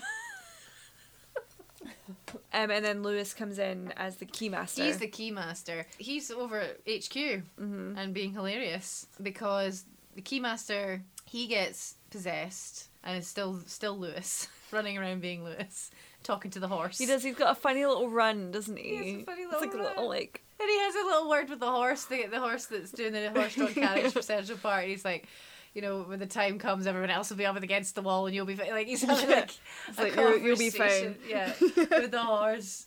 And then he runs off into the night. And he's still Lewis. That's the funny thing about it.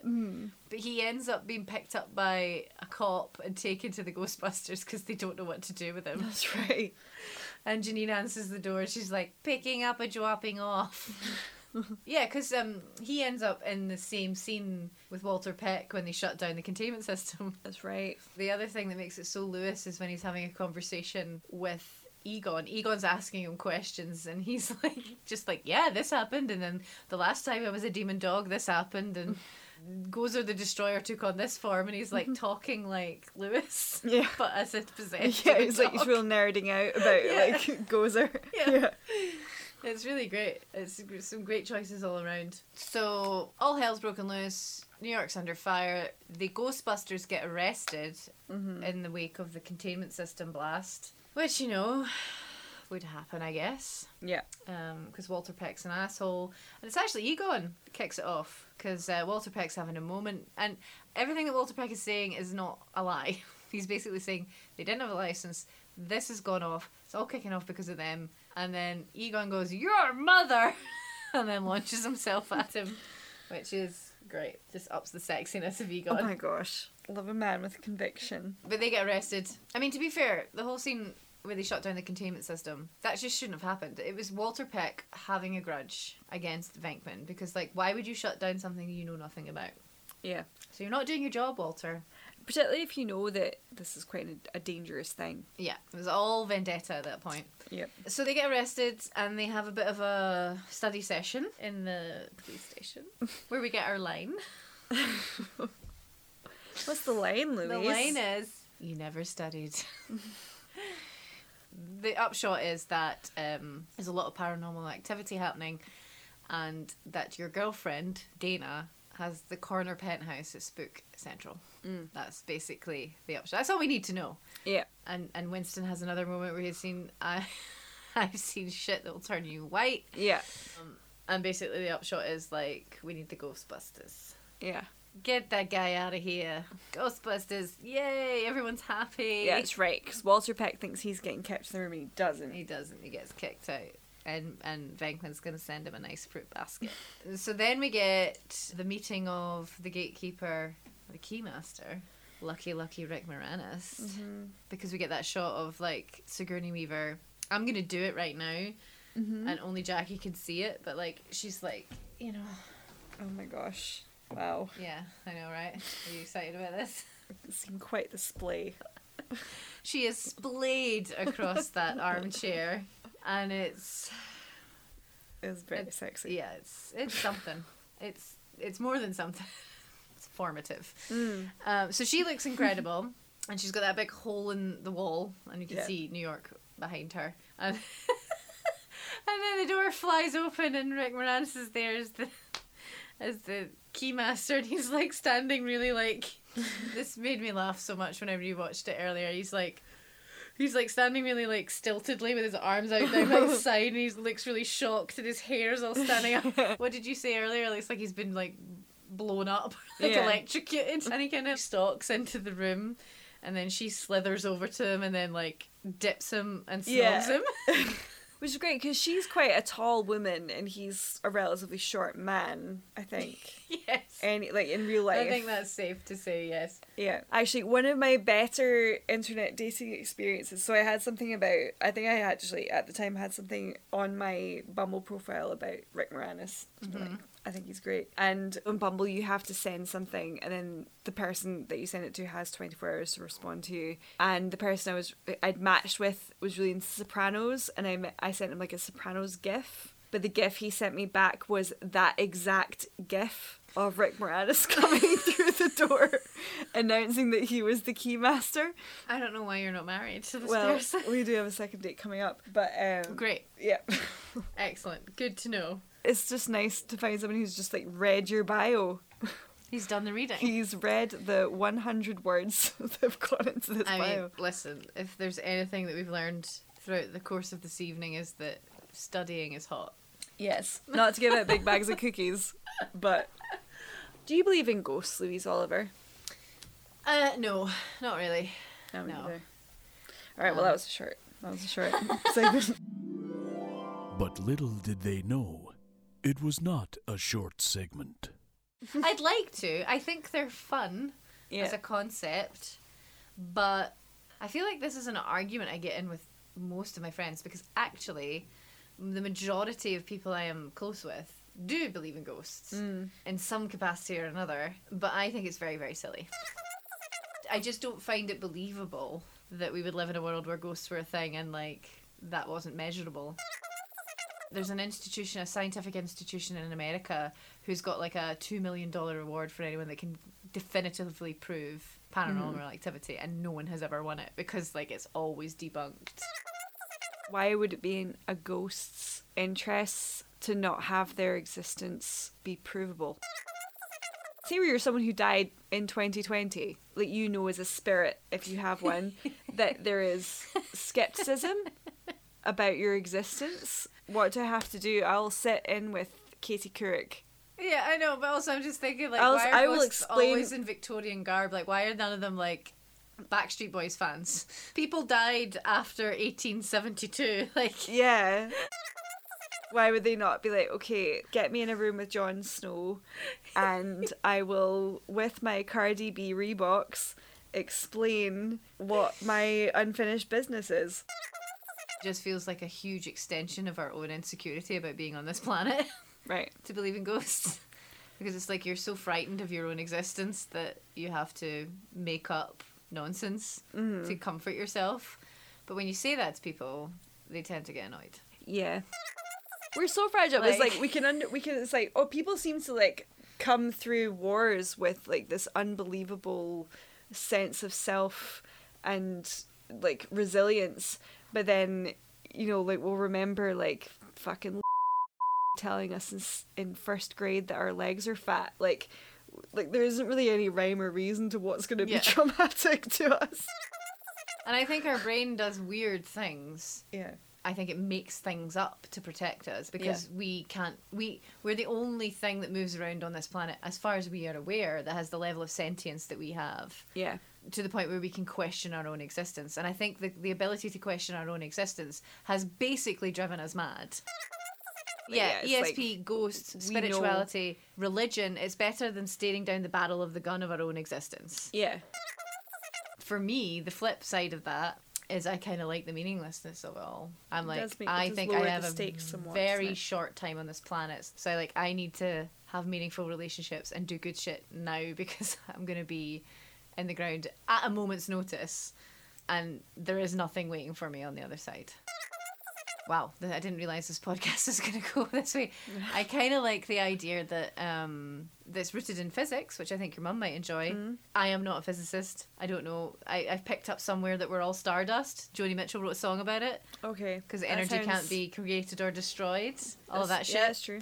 So I kind of like the idea that we just, like, whatever is making us upright goes off into the universe and either becomes a daisy or a rock or something else. It's not quite reincarnation, but it's like something about the energy gets filtered, recycled somewhere else. I actually think it just ends. Like, it's just Just programming ends and we're done. But that's nice. So anyway, back to the comedy Ghost Romp Ghostbusters. What about you? Do I believe in ghosts? Yeah. Was that the question? No, I That don't was the believe in question. ghosts. I don't like the idea that people die and are stuck. I think I prefer the idea of dying and disappearing to the idea of dying and being stuck. Yeah, it's weird. It's a weird concept, generally. And like, why would you not communicate what that is? Because there's apparently are ghosts that can speak and ghosts that can't. And like, why wouldn't you just Yeah. say like, could you just go and I don't know, switch the hob off or like I don't know, whatever it is. Well, in the film at this point, the Ghostbusters are returning as conquering heroes. Mm-hmm. They get suits on, they turn up at the building, everyone's there. Everyone got a memo. Although, actually, how did they know to go to that building? Anyway, it doesn't matter. There's a Everyone's whole there. thing about the mayor's office, and then they were going because they know that it's Spook Central, so that's where they head because... Yeah, they get a police escort. It's quite an iconic scene Yeah. of them getting, like, Oh yeah, and it's escorted the press through are all there. the streets of New York, Yeah. and then they arrive, and everyone's like, Ghostbusters, Ghostbusters. Yeah. And then they get there, and the street cracks, Uh-huh. which is fun, because you can see the hydraulics bounce as the street cracks. And then they have to go into the building and realise the elevator's not working, and they have to climb the stairs. Oh yeah, that's a bummer. I don't believe a single one of them has been doing their steps or their cardio, so this is going to be hard. They're all quite heavy smokers as Well, well. quite very heavy smokers. I think it's Venkman that says when they get, I can't remember what floor they get to, but he's like, let me know when we get to X floor because I'm going to throw up. Like, I feel that. I really do feel that. But they get there and they have to get up onto the roof. Mm-hmm. They get onto the roof and there's a gymnast on the roof. Dana and Lewis are now the dogs again. They went up onto the roof before the Ghostbusters got there and then went back to their dog form. They've made love at this point. I assume so. I There's guess some so. I kind don't of know. like... Keymaster gate. Louise is making a very suggestive hand gesture at this point. It's an obscene hand gesture. I think. Suggestive was an understatement. It was obscene. I mean, I guess that's what they're getting at. I think that's what they're getting at, Yeah. and I think that's what's happened because I believe from what I remember, they're both kind of like lying in a kind of a state of satisfaction. Yeah. They are sated. The gate has been kept.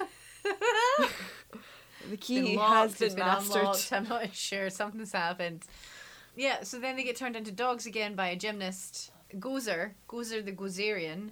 Apparently, originally, this part was meant to be played by Pee Wee Herman, which is You're joking. just outrageous. And I think that was very early on. And then Gozer's actually played by some German or Russian gymnast. Her look is very RuPaul's Drag Race. Like, I feel like the whole... Spangly jumpsuit. Yeah. And I think we see a leap and then she lands in heels, which is also very drag queen. Not easy. Not easy at all. And yeah, this one, I mean, I don't really have much to say about this other than, like, the effects are weird, the whole situation is weird, but what I really like is that, what is it, like, the coming of Gozer has to be manifested by something that one of them thinks of. Yeah. And everyone's like, don't think of anything, don't think of anything. And Ray thinks of the Stay Puft Marshmallow Man. Yeah. It's great. It's iconic. So iconic. And delicious. I just can't stop thinking about when they blast them with the guns, that it must be like toasty and like New York must have smelled amazing after that. It must have been like a kind of like a lovely burnt sugar smell. But yes, so iconic Stay Puft Marshmallow Man. Yeah. The little bob of his head in between the buildings. Yeah. That's great. Nobody steps on a church in my town. Like, some great lines. Mm-hmm. And Winston has a brilliant line in this end scene, which is like... Next time if someone asks you if you're a god, you say yes. Yeah. Which is great Or advice. something like that, yeah. Yeah, that is great advice from Winston across the board. Yeah, listen to this man. And I think there's another thing that happens in this. I think we learn about what Winston's getting paid. Because I think you found a Reddit thread about Winston's salary, didn't you? Yeah, someone had put in 6 years ago that according to the Bureau of Labour Statistics, $11,500 in 1984 would be $26,326.26 in 2014. Just about $12.66 an hour. In pounds, that would be like £8 something an hour, so like barely above the living wage. No, he wouldn't be able to survive on that. No. Anyway, the upshot is they cross the streams to kill the Stay Puft Marshmallow Man. Yep. It's a good time. They blow him up. Dana and Lewis come out the dog. Yeah. Z. Venkman is genuinely concerned about Dana's welfare. He is. They have a really stilted, weird kiss at the end of the movie. I didn't like that kiss. It's really weird. It's shoehorned in. And Lewis has a great line I thought you would love. What is the last line of the movie, but not quite. Which is like, who does your taxes? So I don't do any taxes. I know, but like, come on. But I have sat tax exams. And you know, he's hustling. Every day he's hustling. And then Ernie Hudson almost gets the last line of the movie, which is, I love this town. Mm-hmm. And then they all come out and they're heroic, they're covered in goo. Yep. Do you think that Ghostbusters was the start of, like, do you remember, like, the 90s, it just felt like every children's show was obsessed with slime? Is that because of the Ghostbusters? Maybe. I don't know. Nickelodeon seemed to be the leaders in goo. Yeah. And they were after Yeah. the Ghostbusters, so maybe. I don't know. Could be. I have no definitive answer Just on because that. my earliest memory of anybody being slimed is Slimer sliming people. in the Yeah, library. and then it was closely followed by Nickelodeon, because that became such a thing Yeah. in the 90s. Being slimed. Being slimed. Yeah. Maybe look up. I mean, might need to look it up, because I do Look out not for the know. music. We don't want to ascribe that. But yeah, so that's That's Ghostbusters. Ghostbusters. That's going to take some editing, I think. Yes, thank you for coming back. And we've missed you. We've missed each other. Mm-hmm. And ultimately, podcasting makes us feel good. She practices that, I swear to God she does. That was I'll Have What She's Podcasting. Thanks to Chris Gorman for the edit and the sound design. Follow us on Twitter and Instagram at She's Podcasting. If you liked this, you might also enjoy our sister podcast, Persistent and Nasty, which is all about amplifying marginalised voices in film and theatre. Thanks for listening, and see you next time.